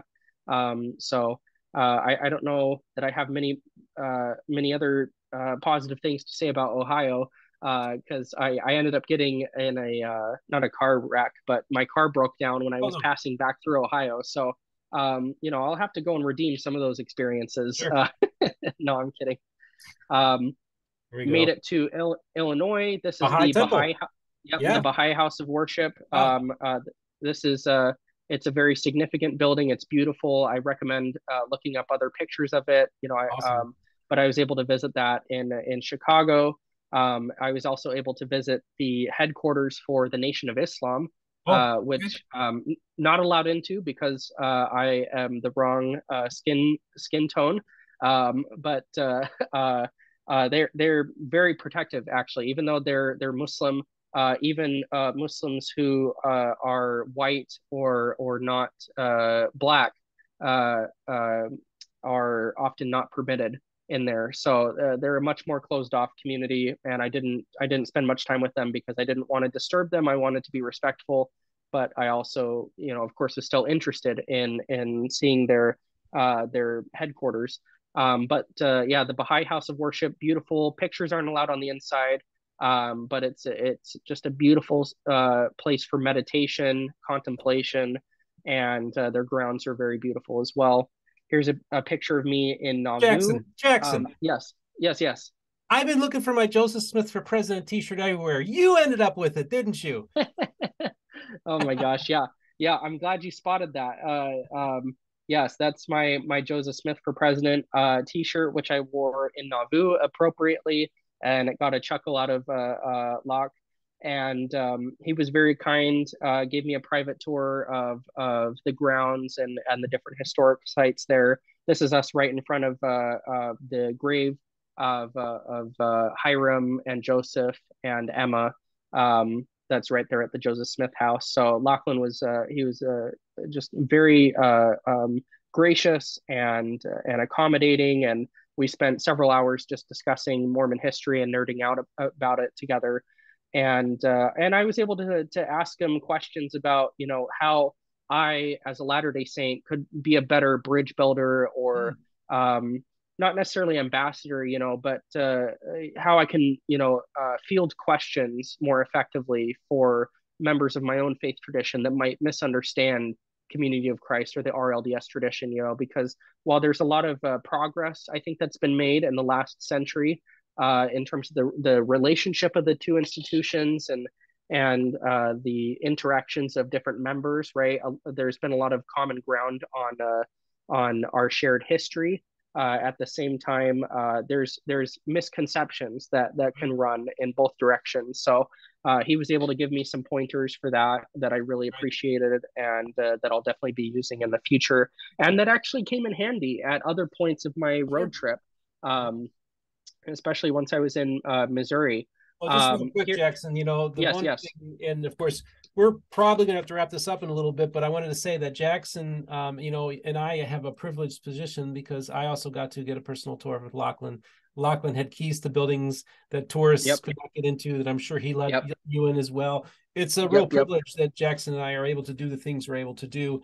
And of course, all of Lachlan McKay is direct descendant of Joseph Smith, and of course came on my program to talk about the Joseph Smith photo. So let's continue. Yeah, and I was able to have a conversation with him about the Joseph Smith photo, and this was in August, so it was right around the time that it had been released, and so I had some questions for him about that. And anyways, he's wonderful. I'm deeply grateful for his friendship and support over the years. And I just want to include as a small side note, Lachlan was so kind to me when I returned home early from my mission due to some health issues that came up in the field. Literally within a week of coming home, Lachlan was among the individuals who had reached out to me because I was looking for things to do in the summer, either work or internship or something. And he offered an opportunity to intern at Nauvoo to help take care of the sites there. And I wasn't able to take him up on it. I did the Joseph Smith papers instead, but that's something that he's been very helpful with. So he's a wonderful person, and I really appreciate both him and members of his tradition, as cousins in the restoration. And we're wrapping up slides too, so this won't go on much longer, but I want to highlight. I wish we had another hour, man. This is I'm really enjoying this, by the way. Oh, seriously, man. Like, yeah, I have so many photos and so many stories I could tell, but this is the Tri-Faith Center, which is in Omaha, Nebraska. And this is a revolutionary site where not only is there an interfaith organization called the Tri-Faith Initiative, but what makes it Tri-Faith is that at this larger site, there is a synagogue, a mosque, and a Christian church that all share the same grounds with each other. They have different buildings, different places of worship, but they all share like a common space with each other. They come together regularly for shared community events, and they specifically entered into this Tri-Faith initiative to demonstrate that people of different worldviews, that bridges can be built, that we can have our communities close with one another and still retain our differences, that we can respect our unique points, we can engage in common ground and across similarities, but we can also, this isn't like morphing, Judaism, Islam, and Christianity into like one religion. Each different group, they continue to have their own beliefs, their own worship, their practices, etc. But it's the intentional community building.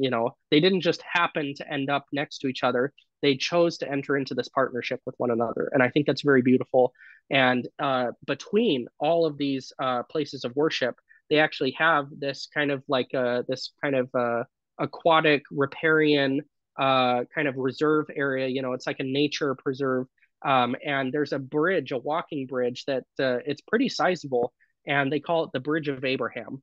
Hmm. And they help maintain it. They have gardens that they help maintain together. You know, so I think it's just a very poignant symbol of the kind of friendship, you know, and goodwill that can be extended across, you know, these different between these different faith traditions, right? I think it's possible.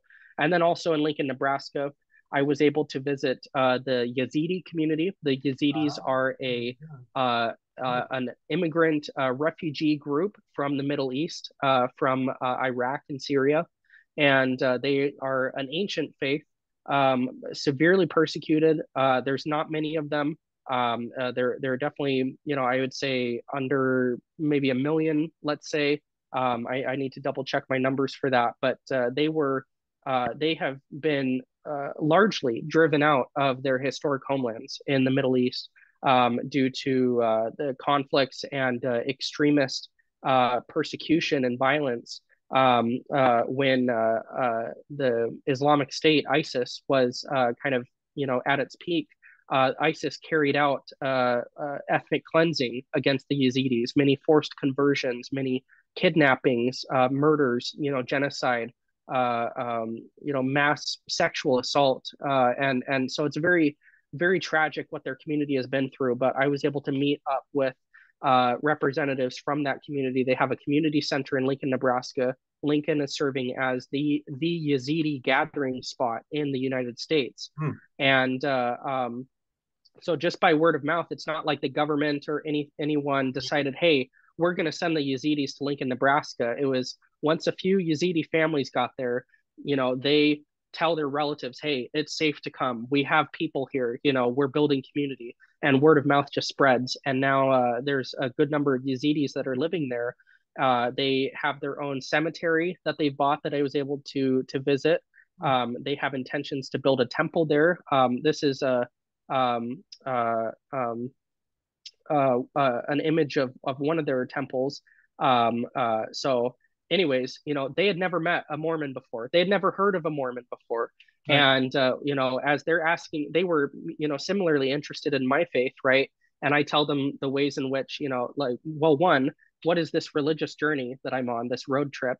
Mhm. What are the sites that I've visited, and, you know, why are they significant? And I'm able to explain early Latter-day Saints were driven out from place to place, you know, about the Missouri extermination order, about the attempted genocide or the violence, the religious conflict that was taking place, and they were completely shocked because they had no idea that something like this could happen within the United States. You know, they thought that this was, you know, for them, this is a place of refuge, you know, of religious freedom and the ability to, you know, live peacefully and escape conflict. And so they were shocked to hear that it was ever an episode in American religious history that, you know, I wouldn't say, I would never claim that the suffering and experience of the Latter-day Saints in the 19th century is, you know, fully comparable to the legitimate genocide that the Yazidis have experienced, you know. But there's similar themes there. There's you know, places for commonality or shared experience, you know, or solidarity. And so, you know, I was then able to segue how, because of this background, you know, the LDS Church today is very devoted to refugee causes. It's very devoted to humanitarian work in the Middle East. And they had me pull up videos from the church's website of the Relief Society, you know, and LDS charities in the Yazidi refugee camps, you know, sending them, you know, supplies. And I had folks saying, oh my gosh, I recognize that camp. You know, I know people that are either there, have been there, or I recognize that myself. And so some of these Yazidis, they were in tears, you know, because they Wow. were grateful for the way, you know, because to them, they felt like no one knows about them. No one knows about their story. They're not Christian. They're not Jewish. They're not Muslim. They're their own, you know, faith tradition. And so they were very moved, you know, by that kind of solidarity. And this is the last slide, actually. I was able to, after Wow. Lincoln, Nebraska, I started my return back home, but I still had to visit Missouri. So visiting Adam Ondiaman was wonderful. Visiting Independence headquarters for Community of Christ was wonderful.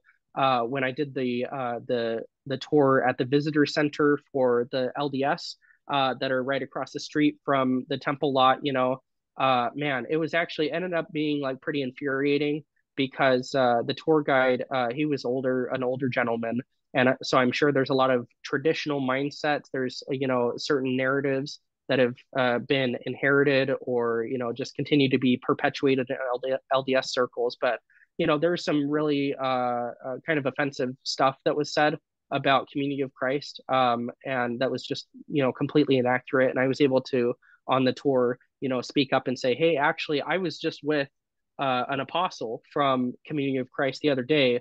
He was giving me a tour of Joseph Smith's home, and these are, some misconceptions that I just want to quickly clarify. And so I was glad to be able to do that, but it did make me concerned still about the narratives that do persist, and the misconceptions that do persist.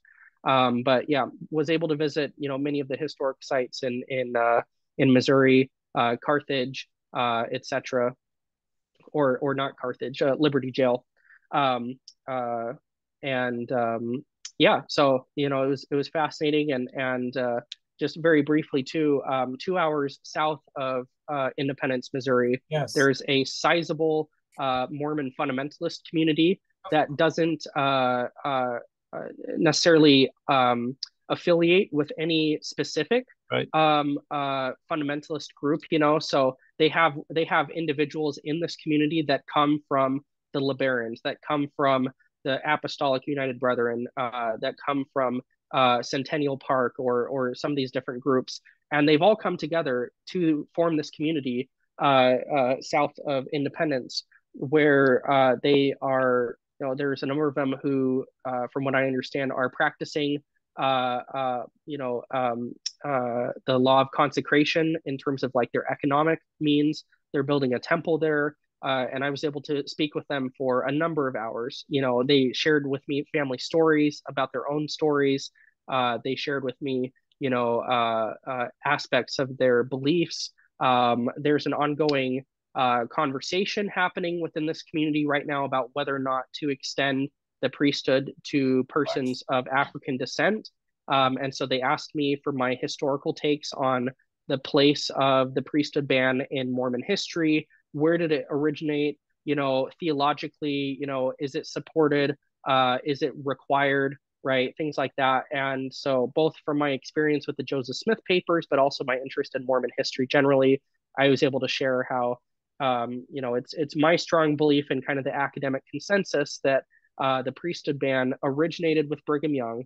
That Joseph Smith, we clearly, can demonstrate that he ordained Black men to the priesthood in his lifetime, Yep. and that his views on racial integration within a religious context or otherwise looked different from what Brigham Young's would later materialize as, and what would later become normative for the restoration, or from for the LDS Church for much of its history. So they were very kind. Like I mentioned, I was able to visit their temple, and it's very beautiful. I can't share any photos of that, but they were very gracious, and it was another one of those unexpected Mm. kind of encounters on my trip that I didn't know how things would go heading into it.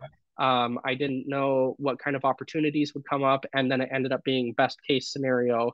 Interesting. And they were just so kind, and yeah, it was Uh, fascinating. well, why don't you exit out of screen share and let's Yep. wrap this up because I thought, first of all, what a great trip that you were able to go on and to have the privilege to go into a temple that's going to be for fundamentalists. And that is a Yeah. very interesting group. I was just talking to Benjamin Schaefer the other day, and he came from Utah to help with the baptismal font to do work on it. So you have different Yeah. groups of people from the fundamentalist groups. And apparently he tells me there's actually even Pentecostals involved in this as well, which is fascinating to me. Mm. And so it's a very interesting thing that's going on there. And I don't know a whole lot, but it's fascinating stuff. But that's the thing, Jackson, is that when you go on a journey, And God told me when I did my program, before I started my program, God, do you know what God told me? He said, don't make any plans. That's what he told me.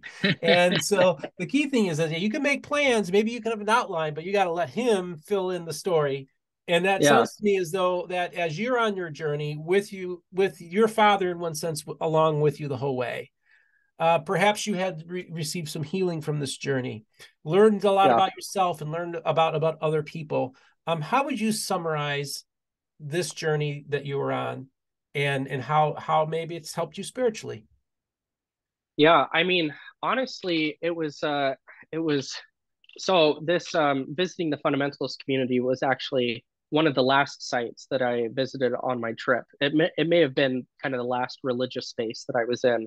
Um, and honestly, when I reflect on the trip, up to that point, um, it felt like in some ways it kind of mirrored a kind of temple experience for me, or I had a lot of the themes and motifs from the LDS temple experience, coming to mind.